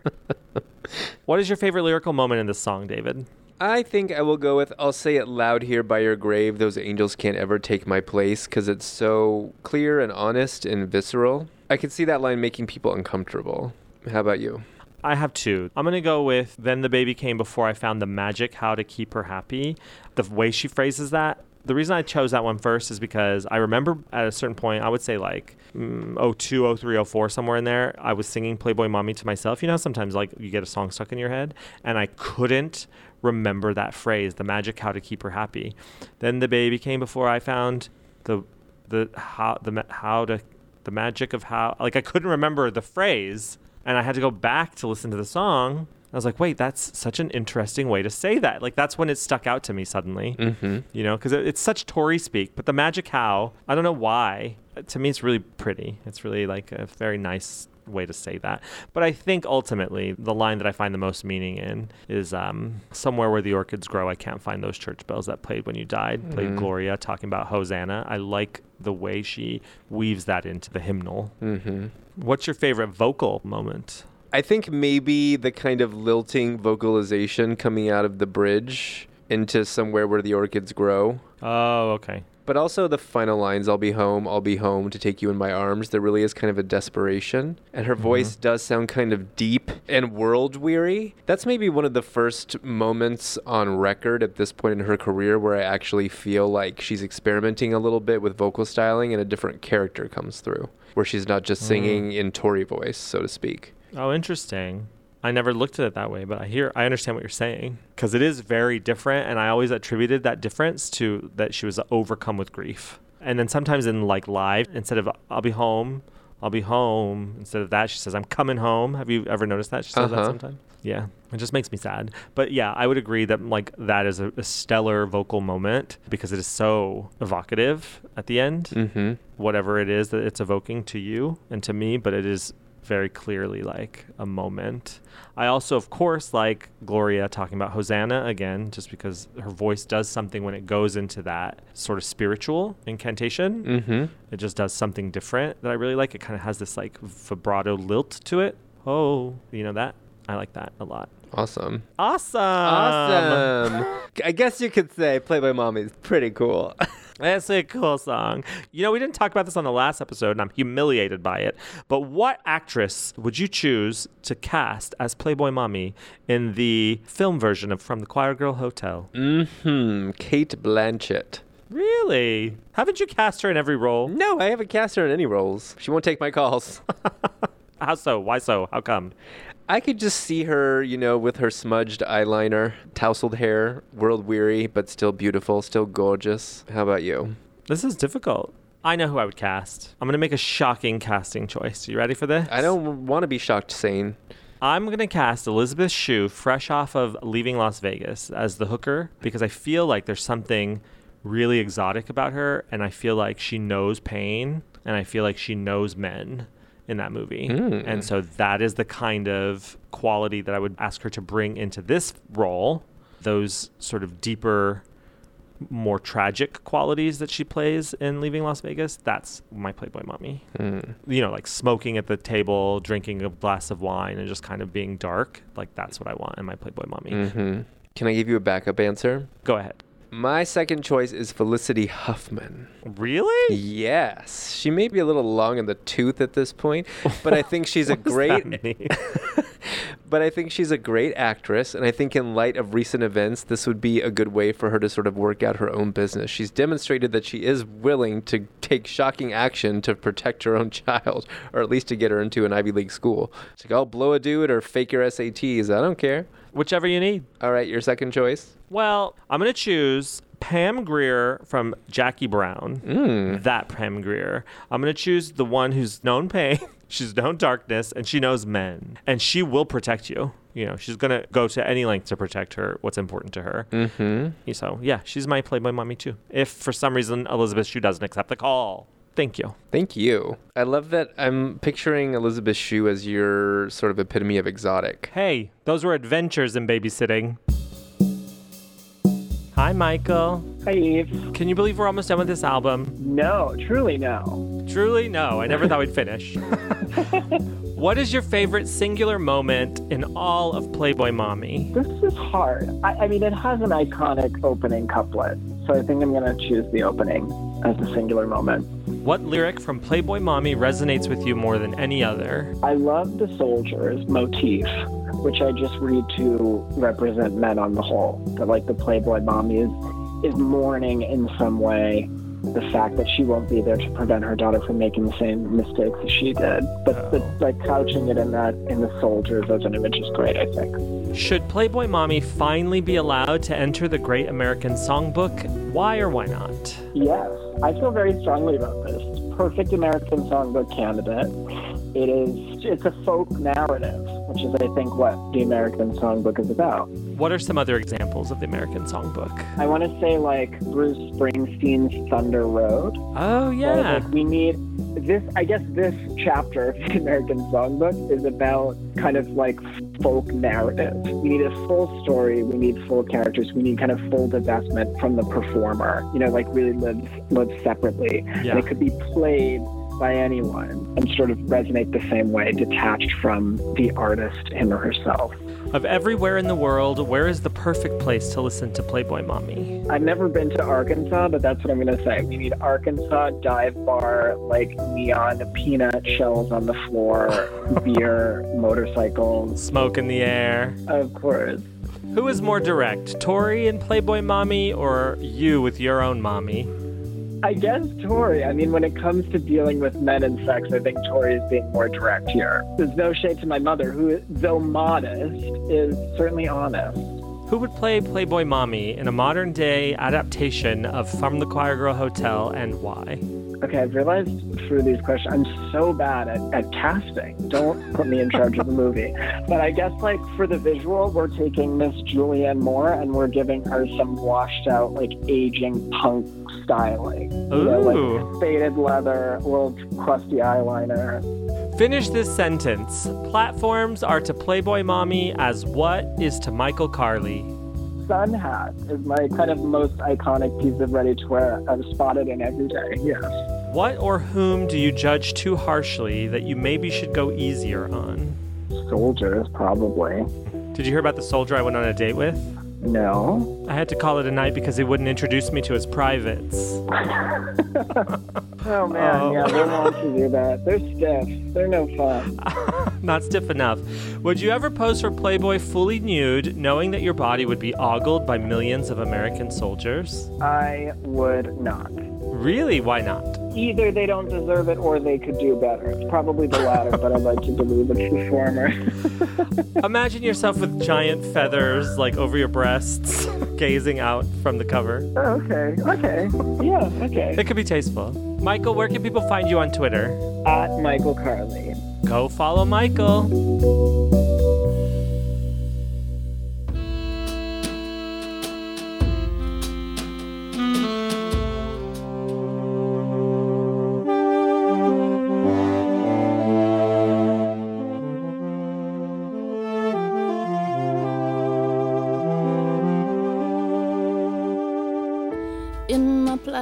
platforms I hit the floor.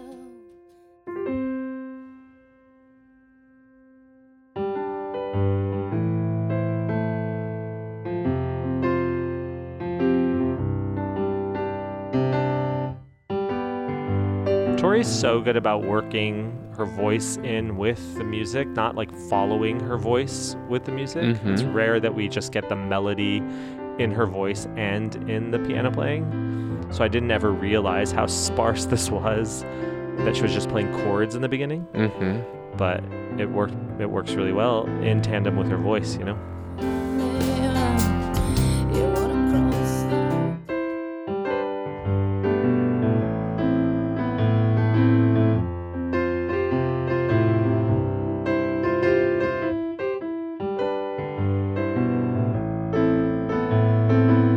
I think the swing that she mentioned in terms of what she downplayed on the album is really evident here in just the piano.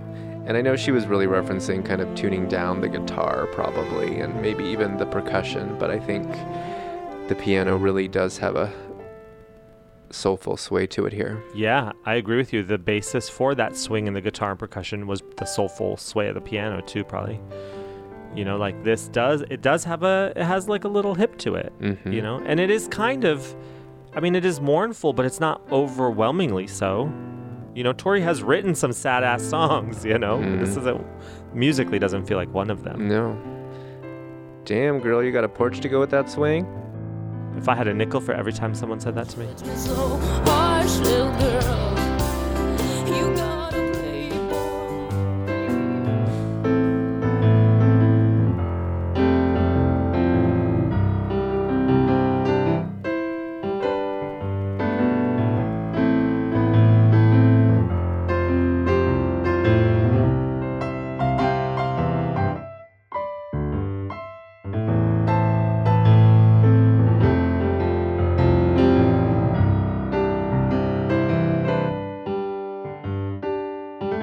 I would love to hear Tori talk more in depth about her choices as a producer and how she really fleshes out a song, because listening to everything sort of in its barest form, they sound almost complete to me. Like this could be Playboy Mommy with just the vocal and I would be fine with that. But there's so much that goes into really breathing life into the song, and some of, you know, often they sound so different from how they originally came to her. that played when you died. Played.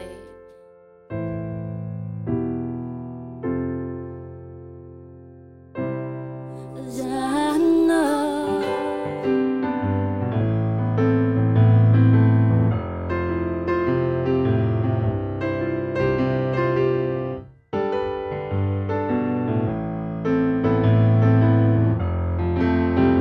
I mean, she is leaving so much room for Matt in between the spaces. You know, she's leaving room for the rhythm, and so I feel like it's something that must have been like played together, tracked together. You played for mommy.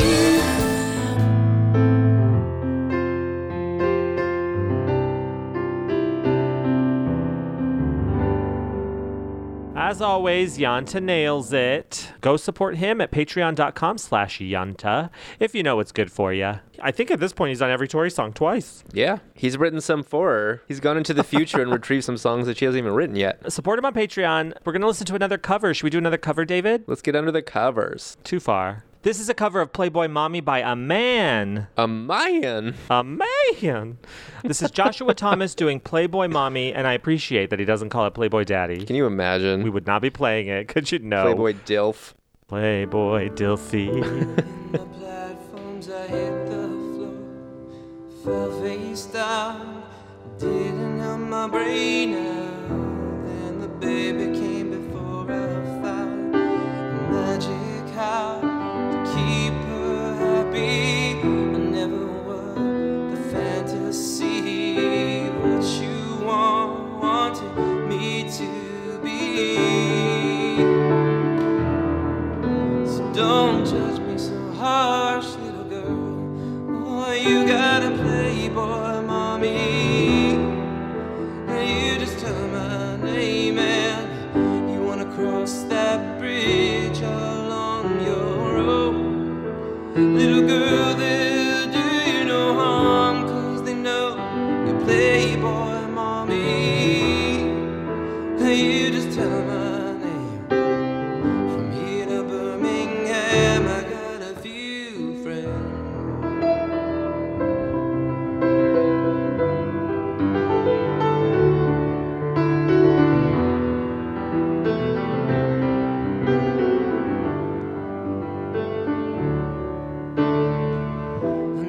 was there when it counts. You get your way, you're so unlike me. Boys for Pele, boys for Pele, boys for Pele. Baby.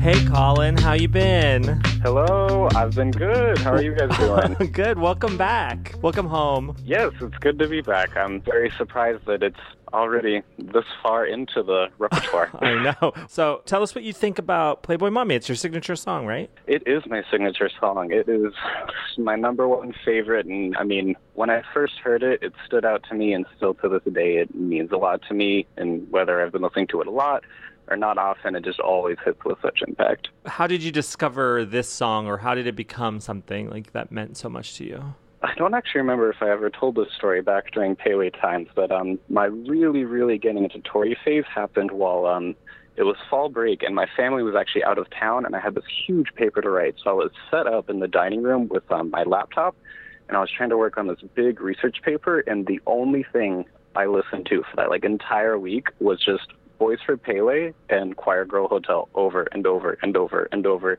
which probably sounds maddening, and I'm sure had some psychological effects, but I very much enjoyed it. And during that time, Playboy Mommy became one of the first songs that was accessible for me, really, from her. A lot of everything else, I knew I enjoyed it. I could tell there was a lot there, but I couldn't quite dive into any real meanings in a way that felt as tactile as I wanted, but pretty instantly I got a feeling for what Playboy Mommy was about. And I'd say that's actually what I really enjoy about it, is that it has a kind of emotional transparency that I think you don't see so much in the surrounding songs of this album. What do you suppose drew you into it or gave you that access? Was it the sound? Was it the clear narrative? Definitely both. I mean, sonically, it does stand out a lot on the album. I love it because it's kind of like a little country girl moment. Yeah. More so than anything else on the album, it has this kind of western-y twang to it. And I love the instrument at the beginning. I still don't know. Is it a... I think it's like a sax sample on her Kurzweil. Oh, okay. It sounds very brassy, but then there's a brief moment in time where I wondered if it was an accordion. But I believe you're right. It's probably brass. Yeah, I'm not sure what it is. She's talked about it that Kurzweil loaded her up with sounds and kind of vaguely answered the question what the sound is. So I don't think even she knows. I think she probably changed the name to Playboy Mommy, and now she can't remember what the original sample was. That's fair. Yeah, it stands out sonically so much from even anything else she's done. I feel like it's weird because it's, like I said, it has this kind of twang to it, but it also feels very accessible in its structure. It's kind of not too frivolous. It's pretty clear cut, and I think that's what makes it so fun and interesting to engage with, especially on a first listen. When you were doing your paper, that was only 5 years ago? I think 5 years ago is about right. That was my first semester in college. Was when it was. And that's when you discovered Tori. The way I had been listening a little bit my last year of high school was when I had first been shown her, and I listened a little bit, but only as kind of passively, as listened to a lot of things in that period. So I was just trying to listen to a lot of music, but it was that fall break where I actually sat down and was that was the only thing I listened to. So how has this song evolved for you over the last 5 years, from your first access to it to now where it sits in your mind, in your brain space? It's only gotten more important, honestly. At that point, I only knew those two albums of hers, and even though now I've expanded very much so into her canon and everything that there is to offer through Tori, it just still stands out to me as having this power to it, I think. And I think it's just because of, as we said earlier with the content of it, she's speaking about something very personal and impactful, but in a way that isn't overly mushy. It's also not hidden behind metaphors. It's just talking about so frankly that it's every time I've come back to it, I can more and more not maybe empathize directly, but sympathize with the feelings and experiences of the song. I think it's a very matured person song, so I guess I feel as I mature along with it. Something else that adds a deep appreciation for the song for me is that I feel like it has this interesting conversation with Mother from Little Earthquakes, which Mother is probably my favorite song on Little Earthquakes. I think it's super emotional. And I just love to see the difference between, those feelings of sentimentality towards her mother that Tori clearly has, and these understandings of the complexity of being a mother, and then to have the promise of that kind of in your arms, and then just it slips out in that kind of regret and not being able to become the mother. because, later on we do see songs that she writes about the experience of being an active mother. But there's something just so interesting. I feel like Playboy Mommy is almost kind of the dark after shadow of Mother, but, very mature, no longer feeling the kind of youthfulness that is seen in Little Earthquakes. It's a grown reflection on herself. I love that connection. It never occurred to me. But yeah, of course, there is that darker, older element. Because in Mother, she is taking it from the perspective of the young girl. And here she's taking it from the perspective of like the older woman who is trying to protect her daughter. Yeah, there's absolutely a correlation there. Good eye, or good ear, Colin, good ear. Thank you. Yeah. I try. Does the song make you feel mature? It does. I listen to it and I'm like, I'm in the canteen thinking about everything that's passed in these years. Smoke, big draw from the cigarette. Yes, precisely. I'm being filmed by people on Paramount Studio lot. On 16mm film. Yeah, precisely, yeah. So nice to hear your voice. I feel like you're much older and much more mature. I want to hear from you. I feel like we raised you and now you don't ever write. I know, I'm sorry. That's just how life is. I guess I'm ashamed of my Playboy podcasters. Oh, it's true. You don't know the things we've done. Colin, where can people find you online if they wanted to? If they really want to and they're into watching video games be played online, completely uncorrelated to Tori Amos, me and my friends stream on Twitch at Console Cafe. We stream a few times a week playing older games, so at least hopefully if you're into Tori, maybe you're into older games. Like what older games? Like Nintendo? No, not quite that far back. I mean, right now we're playing like Final Fantasy X. Oh, so okay. Stuff of a roughly same era maybe for some people. No Duck Hunt? No Duck Hunt, no. I do have a Super Famicom, which is the Japanese version of the Super Nintendo, so maybe we'll eventually get to those. So we're sticking in the mid-2000s for now. All right, well, that's fair. Well, everybody follow our Pele Baby Colin at Console Cafe on Twitch if you have it. Thank you so much for talking about your favorite song, and I can't wait to talk to you again and watch you grow. Thank you. I look forward to being back with you guys. And I can't wait to see you on the next tour, hopefully next year. Yes, oh, God, please. All right, bye. Bye.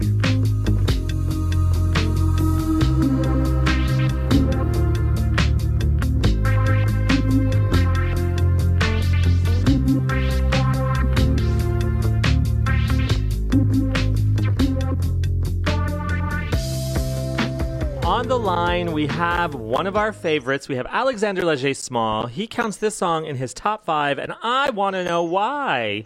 Alexander, tell me everything. Hi, Efren. Hi. I am going to tell you everything. Everything. First of all, it's a gorgeous song. Mm-hmm. We can all agree on that. And it has a very different flavor from a lot of the album. I think the closest thing would be Liquid Diamonds, really, with that jazzy undertone.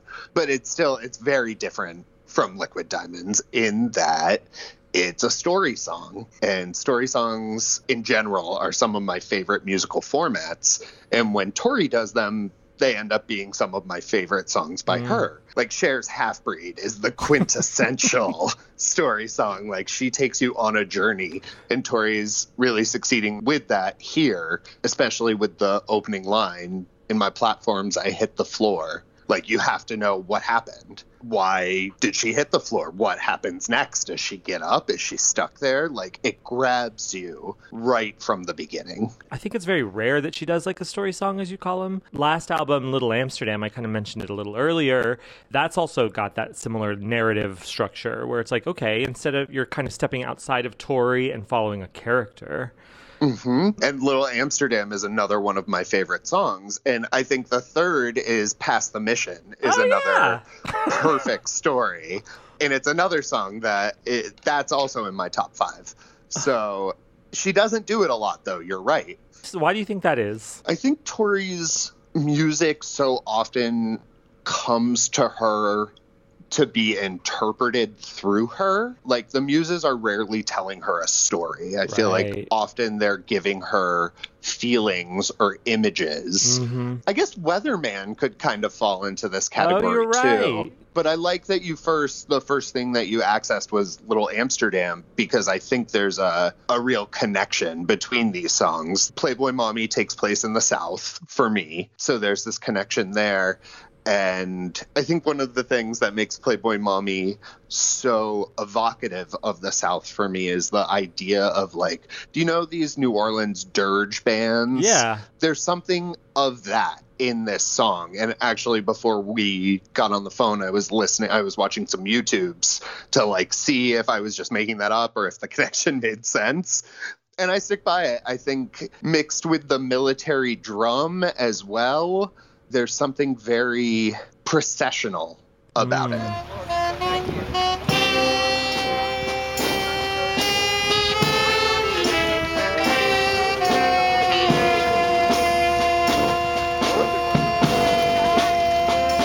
That's very interesting, too, tying this back to those dirge bands.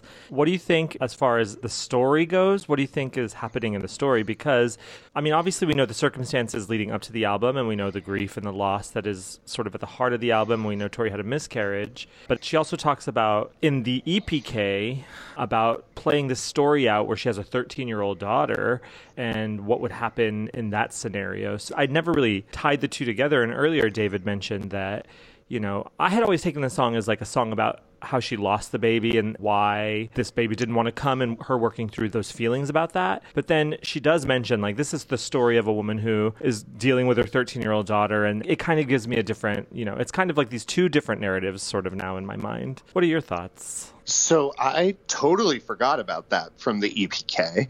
So I'm having a bit of an epiphany moment right now, and I can absolutely see two different stories here. But I really like the idea of the 13-year-old who's like, okay, you're becoming a woman now. Men are going to look at you. Men have looked at me, and I've done things for those men, and they're going to come for you the same way they came for me. And this is what you didn't like about me. So don't become me. Don't let those soldiers know your name. Oh, interesting. What's your favorite lyrical moment? Oh, I've got too many. Specifically, talking about Hosanna, like the talking about snippet is, there's lots of like slanginess in the song a little bit. It's lil girl. It's not little girl. Yeah.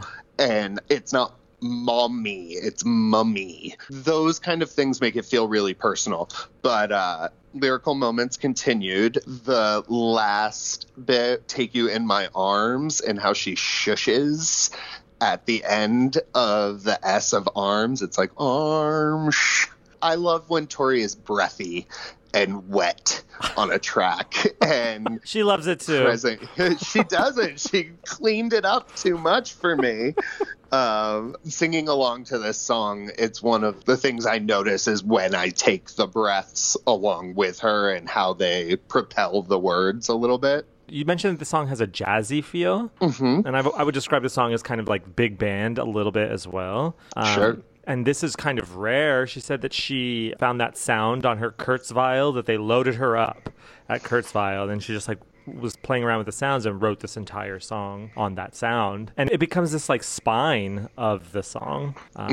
There's a military feel too. You mentioned the drum. What do you think of that whole feel? Sure. I think it's one of the things that makes it stand apart on the album is it's a mood, as the children say.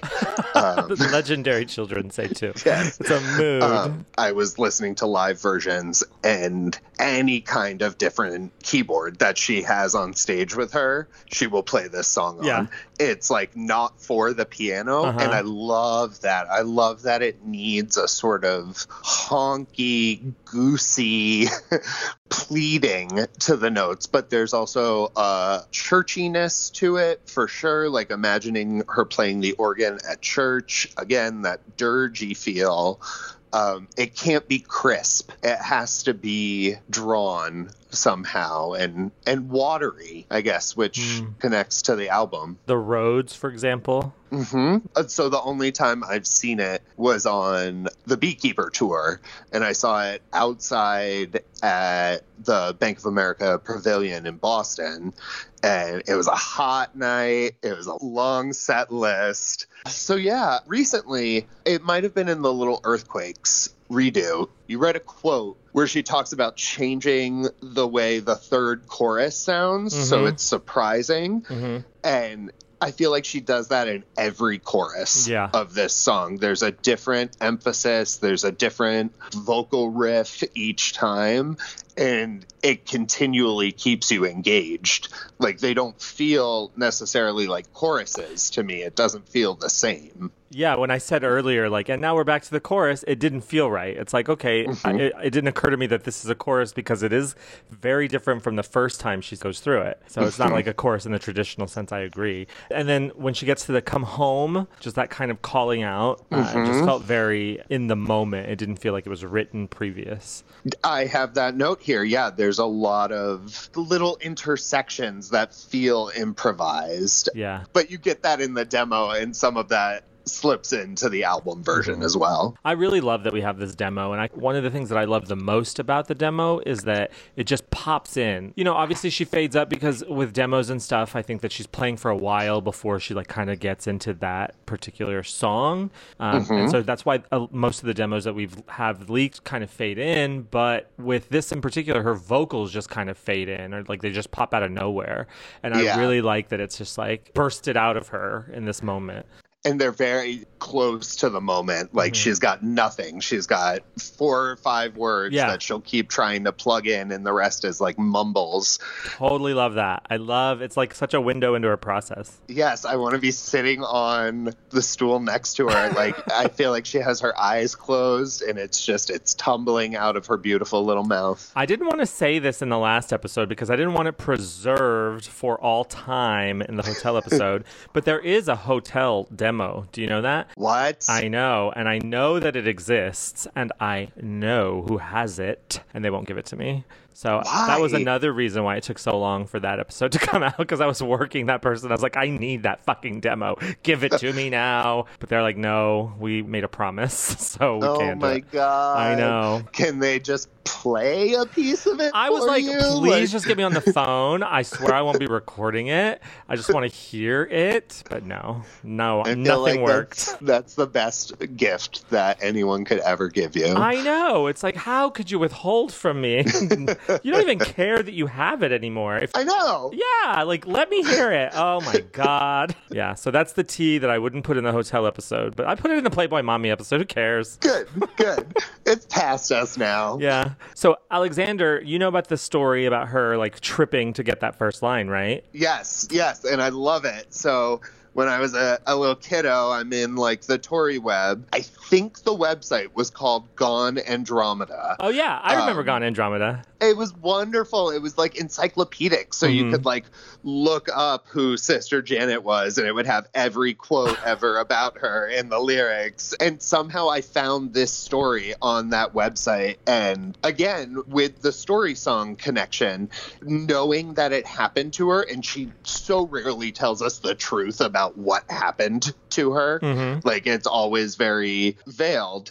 To have that connection just brings a closer feeling to the song for me, and I love it. You know, like I said earlier, the window into her process. Like, she's milling about with whatever song she's writing in the moment, and this thing that happens to her in her real life can absolutely affect, wow, I just have the first line, and there it is. Yeah, I love that. Do you remember the Tory ring? The fairy ring? Just you go to another website? I would just click that shit for hours. Yeah. It was great how we used to like boost each other up, huh? Now we won't give each other the demos of Hotel. God. Well, Alexander, where can people find you? They can find me on Instagram at Alexander Leger Small. And I think I do a pretty good job with my stories. So I think you do too. Along. And Bartlett. Thanks. Come on. Yeah, I mean my dog. And your dog. All right, Alexander, we'll talk again. Talk to you later. Okay, bye. This is a cover of Playboy Mommy by Roses in My Lungs. We found it on SoundCloud, and we'll link to it in our show notes at songsoftoriamus.com. In my platforms, I hit the floor. I fell face down. He didn't help my brain out. Then the baby came before I found the magic hell to keep her happy. I never was the fantasy of what you wanted me to be. But don't judge me so harsh, little girl. So you got Playboy Mommy.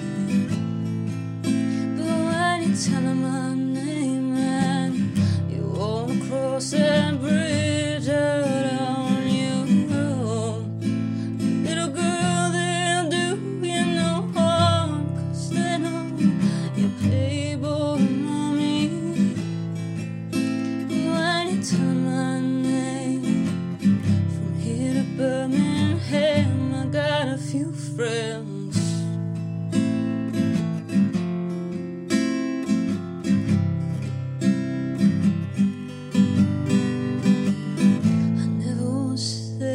Stay when it counts. I get my way.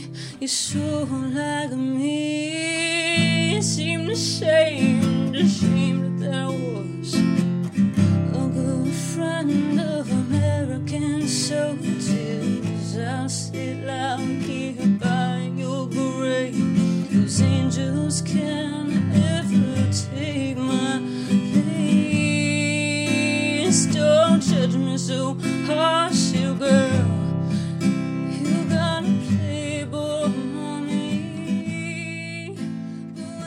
Well, we've made it to the live section, David. All right. Did you know it was coming? I had a hunch. We follow a format. Mm-hmm. That's okay, because we developed that format. We're stealing from ourselves. Yeah, we are basically a leader and a follower of ourselves. Lover, fighter, leader, follower. Mother, bitch, lover, daughter. What is it? It's been way too long since we referenced Meredith Brooks. Why did I just say it like that? It's been way too long since we referenced Meredith Brooks.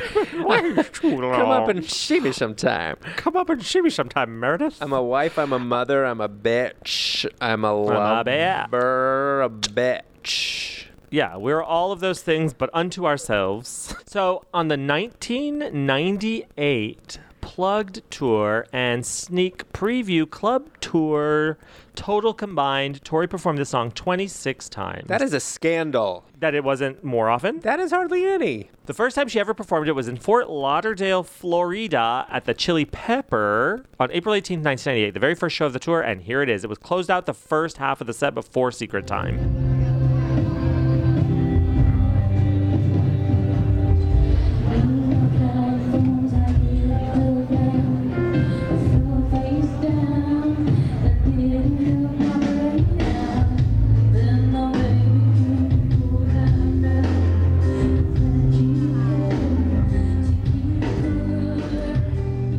Pretty much fully formed live. It hasn't changed hardly at all. No. And I listened to them all, David. All 100 plus. Not all of the performances survive. There's about 90. And you judged each one harshly. Don't judge them so harsh, little Eve. Come home, mommy. Yeah, so what do you think about that performance? I think there was a lot of chatter happening under it. But so many of these band songs, I'm surprised to hear how fully formed and fleshed out they were on the first date of this tour. It's crazy. Yeah, she did a really good job in rehearsals. Mm-hmm. And a lot of that is actually true about the Choir Girl songs in particular. Mm-hmm. And maybe because they had just recorded them and they were so fresh. They were itching to play them. They were. Whereas something like A Precious Things evolved a little bit. Took a minute. You're right. Here's a performance from May 28th, 1998 in Portsmouth, and I just think it is so soulful. So here we go. Don't judge me so harsh, you girl. You gotta play ball, mommy, come on. Well, tell them so, there's my name. Cross that bridge, oh. They'll give you do, 'cause then you play ball, mommy. This is June 13th, 1998 in Bonn, Germany. My Playboy Mommy's birthday. Happy birthday, Gayleen. Happy B-Day.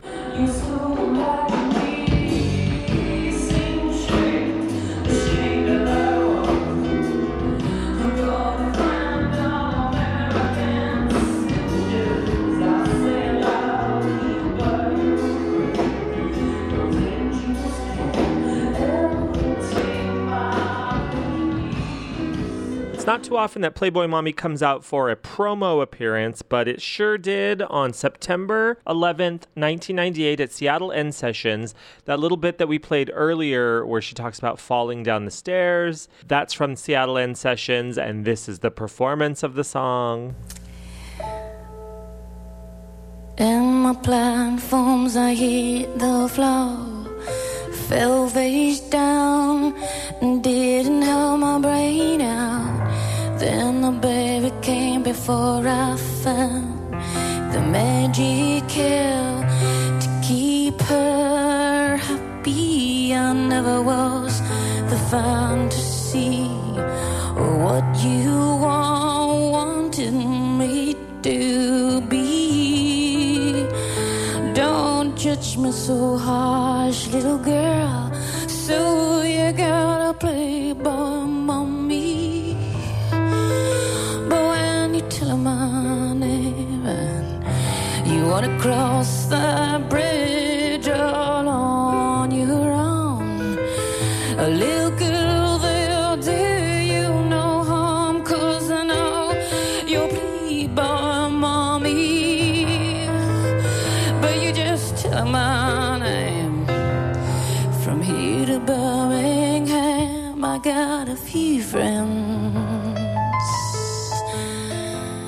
This is the final time she played it on the tour, and it opened the second half of the set. This is Playboy Mommy from East Lansing, Michigan, December 3rd, 1998.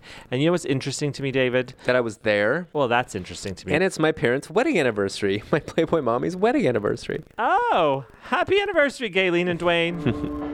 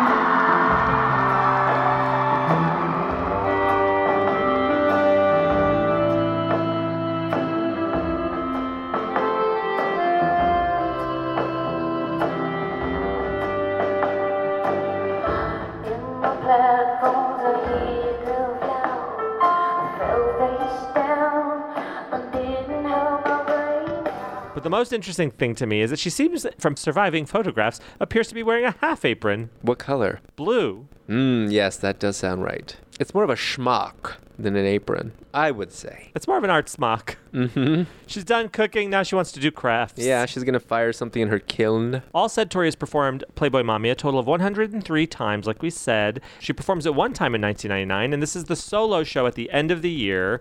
After the 5.5 Weeks tour, after To Dallas and Back, she did that one solo show, and here's that solo performance. It drives me bonkers that we fold this solo show into 5.5 weeks, but consider a lot of pianos a separate tour. Come on. I said after 5.5 weeks and after To Dallas and Back. I signified. You said it, but I want you to sing it. So it wasn't a very good time for me when I went over to Champaign.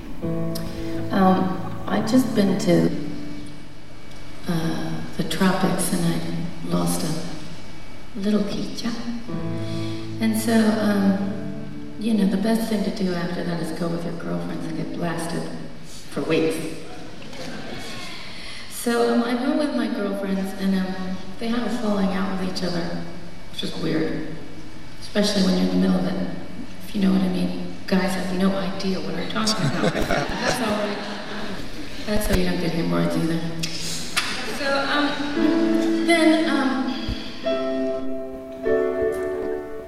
I was up in this room and I was trying to make my way down. And you know the stairs that go like this Fruit Loop thing? And the tricky bit was I had these shoes on. And you were blocked? And I was what? No, it was the shoes. You have to know they were very, very high. And it went like that. Don't assume just because I was in Champaign. So anyway, tumble, tumble, tumble, tumble. And I laid at the bottom of the floor like this. And I said, baby, I need more champagne. And then I had to go back and I found my mother, and my tooth was bad, and I just have to say, England is very good for some things, but not for teeth, right? So, I'm walking around out of my mind, singing to my mother this song, because it was terrorizing me, this tune.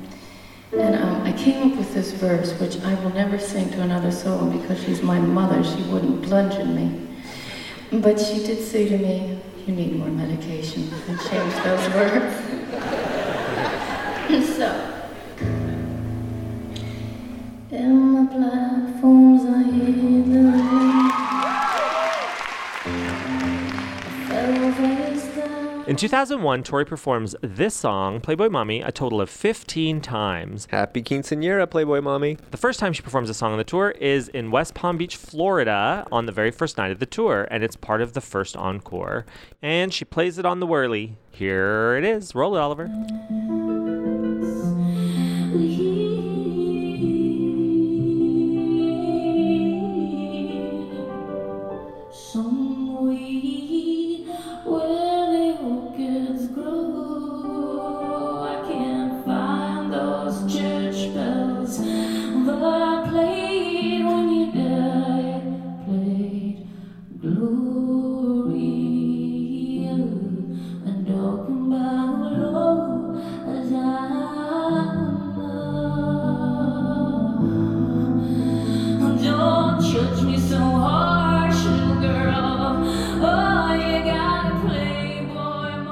What's interesting to me about Playboy Mommy in this tour is that most of the times that she performs on this tour, she performs it as part of the encore. And the times that aren't a part of the encore, she performs it in like the last 3 songs-ish of the set, of the main set. Why do you suppose that is? I think just in terms of show flow and the tone of the song, it has kind of, a melancholy, I'm going to take it down a notch vibe to it. Good call. Here's a little snafu in Grand Rapids on October 17th, 2001. I never was there when it counts. You get my way, let's do it again. I never was there when it counts. I'll get my words, you're so like me. Sing the shame. This is my first time ever hearing Playboy Mommy. Can you believe it? This is November 2nd, 2001 in Austin, Texas. I never was there when it counts. You get my way. I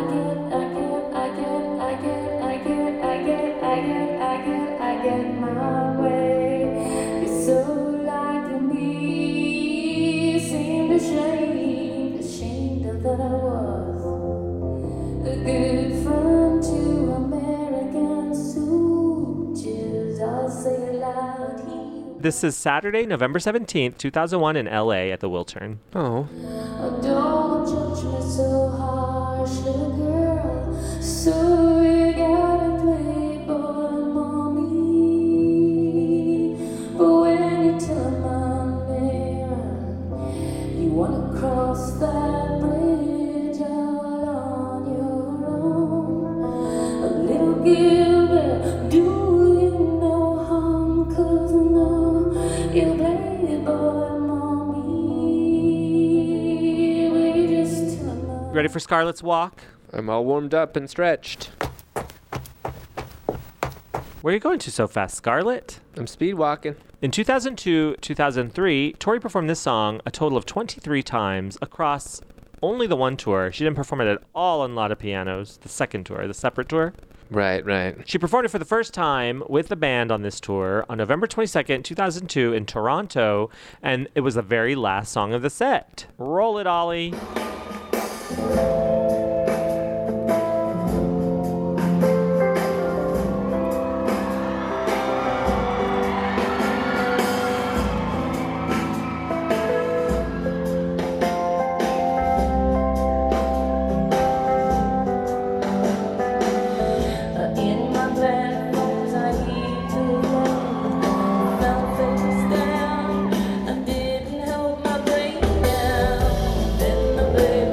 Before 23 times is quite an uptick. What do you think about that? It's really interesting, again, this tour, that she performs it not only in the encore more often than not. When it does appear in the encore, it's usually the very last song of the night. What do you think? It's certainly a solemn note to end on. More so than even a traditional ballad. I challenge you on that because I think probably by this time she's had a daughter.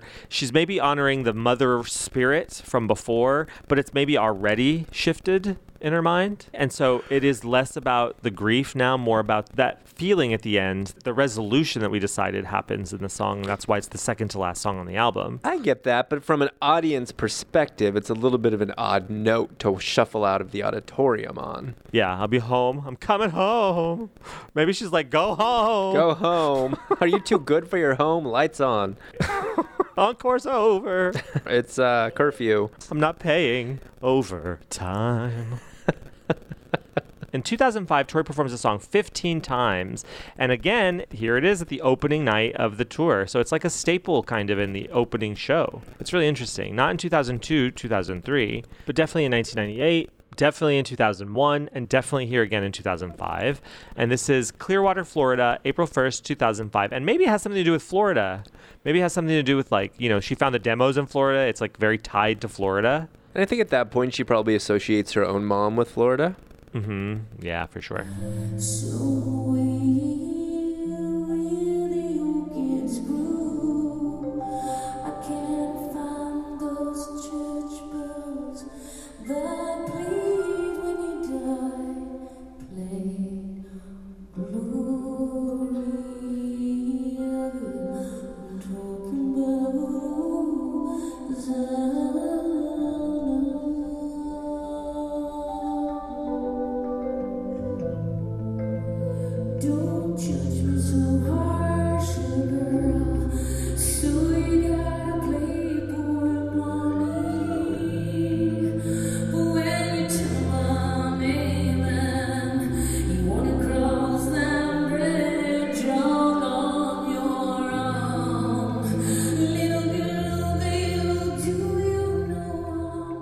Yeah, she's playing it on the roads, David. The roads. Gotta hit the roads. We're on a road to mommy.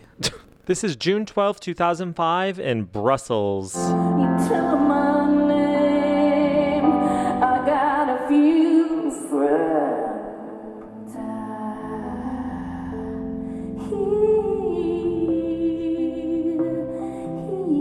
Here, baby.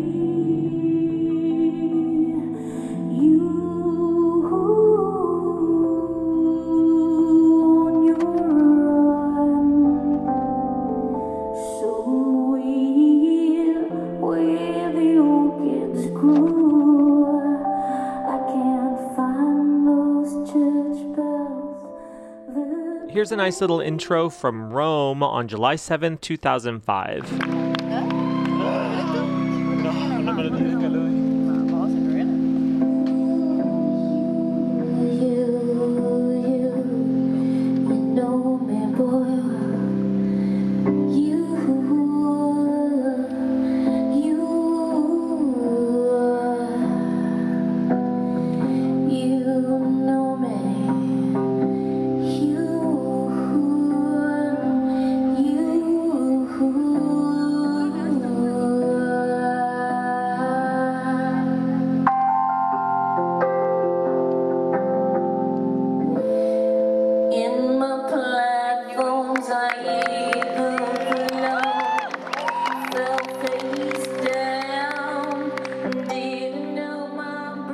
And since we played the first performance from the tour, let's play the last performance from this tour. This is September 17th, 2005 in Los Angeles. My very first Los Angeles show as a Los Angeles resident. You're a California girl now.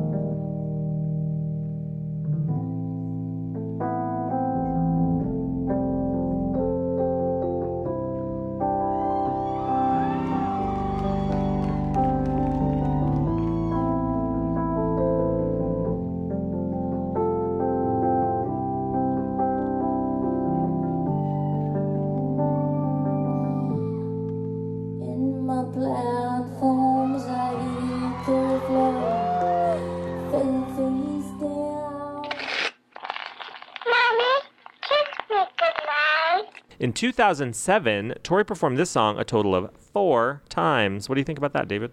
Not a lot. She dialed it back. This tour, it never once appeared in the encore. Not one time? Not a one time. She performed it as Tori every time, but what doll would take this song? What doll, damn it? I want to say Santa. Really? Yeah. Oh. I know you'd think Clyde, but I don't think so. You're so right. I'm such a fool. How embarrassing. Of course it would be Santa. Yeah. It would be like Santa's one soulful moment in the whole show. The rest, she's like bouncing. Yes. And she would speak into the microphone. Okay, everybody, we're going to take it down here. Yeah. We're going to take it down now. Dee, dee, dee, dee, dee. Yeah. Drop your mask a little bit, Santa. Lower your angel wings. This is the first time she did it on this tour. This is Hamburg, Germany at Musikhalle on June 4th, 2007.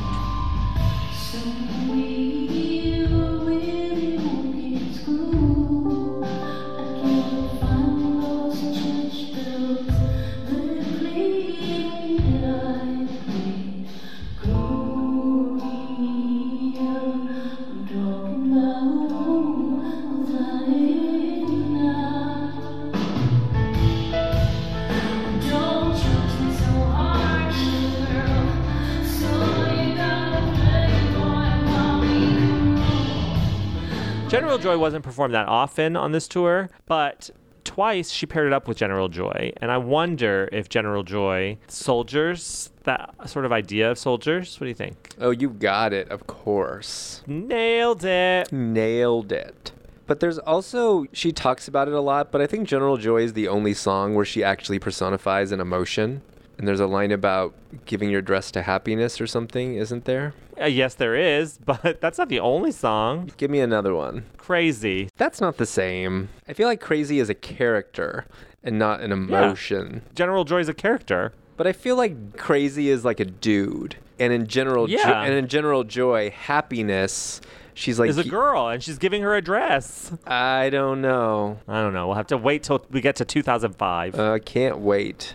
On the Sinful Attraction tour, which was both sinful and attractive, David, she performed this song 6 times. It seems like not enough times, especially if this woman is sinful and attractive. That is all of the things that Playboy Mommy is. It sure is, and she had a jazz trio with a bass. Mm-hmm. This is one I saw with my own 2 eyes. This is Phoenix, Arizona, July 18th, 2009 at the Dodge Theater.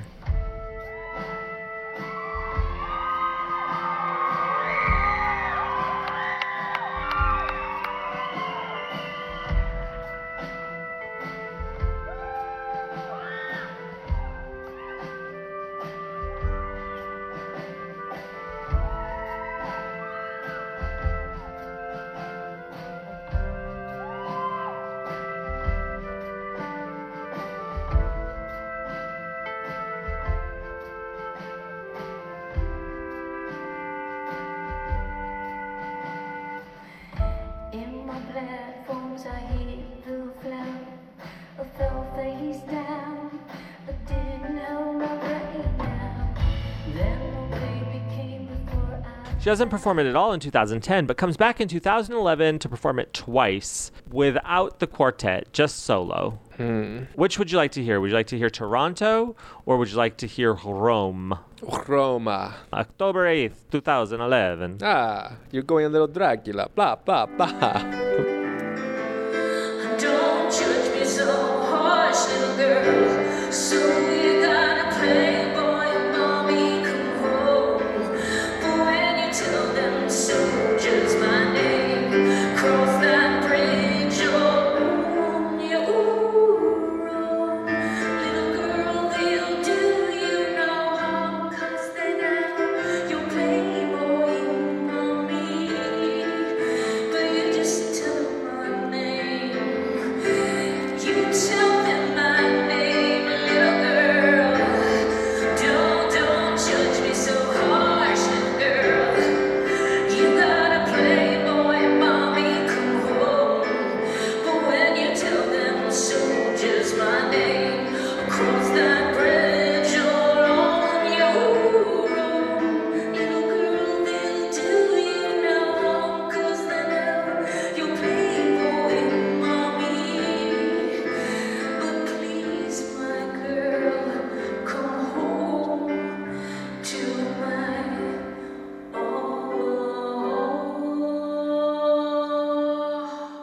In 2014 and 2015, the Unrepentant Geraldines double tour that took over a year. What happened to Gold Dust? Well, she didn't perform it at all on Gold Dust. That's not my fault. Is Playboy Mommy here? No, sorry. She's on her break. Sorry. But on the Unrepentant Geraldines 2-year tour, she performed it a total of 7 times. A fair few. Here she is performing it on May 12th, 2014 in Birmingham, UK. She's wild. Where is she now?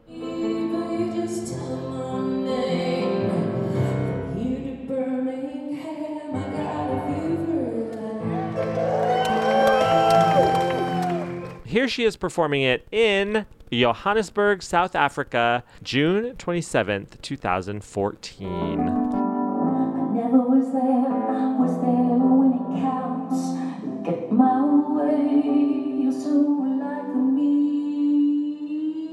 You seem ashamed of that I was a good friend to American soldiers. I'll say it loud here by your grave. Those angels can't ever take my place.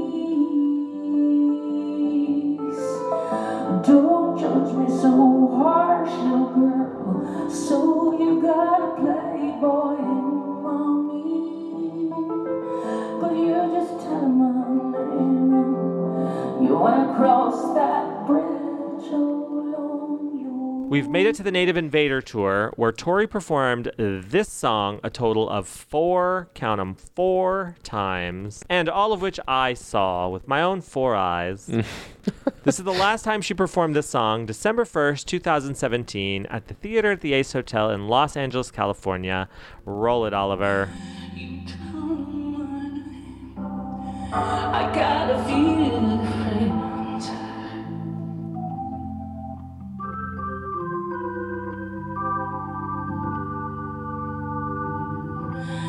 he'll kill you.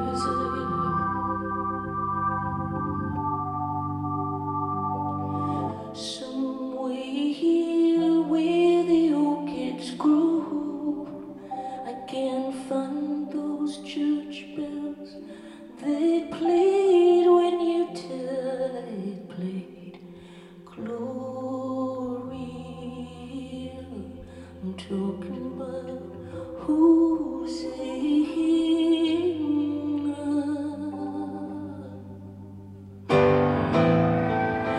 Don't judge me so harsh, little girls. So you gotta play boy, mommy, come home. When you tell them. And that's the last time we've heard Playboy Mommy. You think we'll hear it again? I absolutely do. And as I sort of posited early in the show, perhaps we'll hear it quite a bit.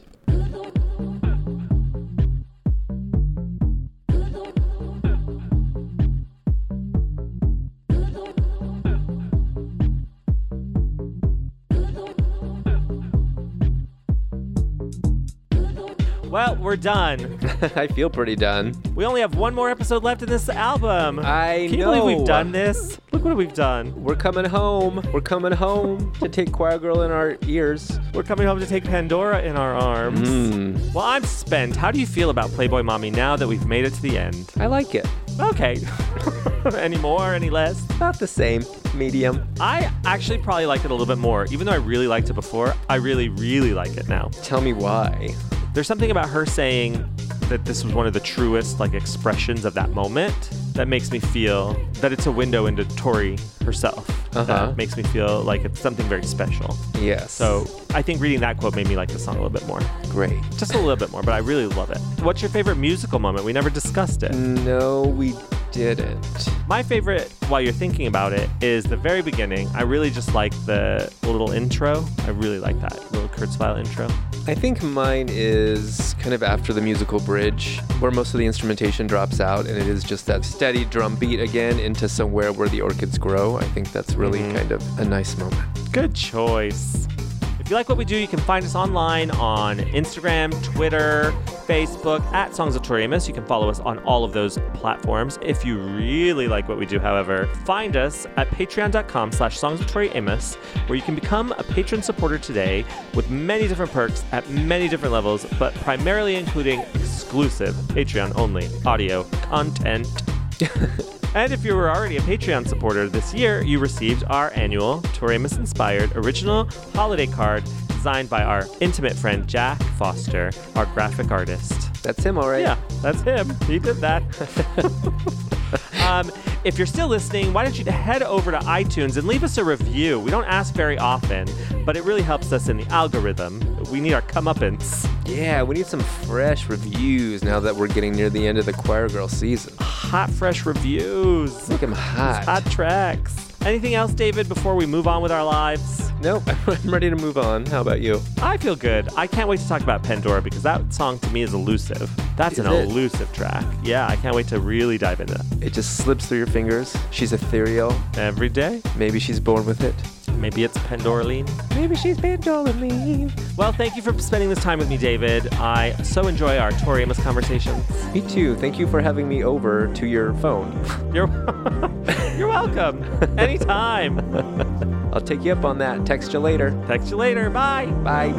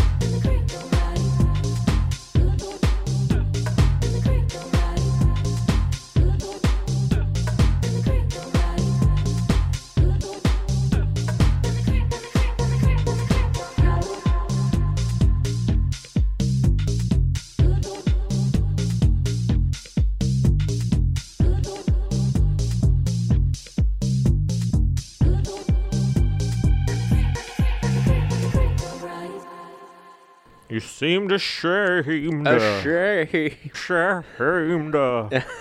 If I could turn back, Playboy Mommy. If I could find a shame. A shame. Yeah. I think Cher needs to do an album of Tori covers. I think the video for If I Could Turn Back Time would actually work for Playboy Mommy, though. Can we sailors? Just, yeah, you're right. Can we just swap out the audio and see how it looks? We can do that. And in fact, we did do that. You can go right now to our YouTube at the Sideways Society and find it. But I'll be home to take you in my arms.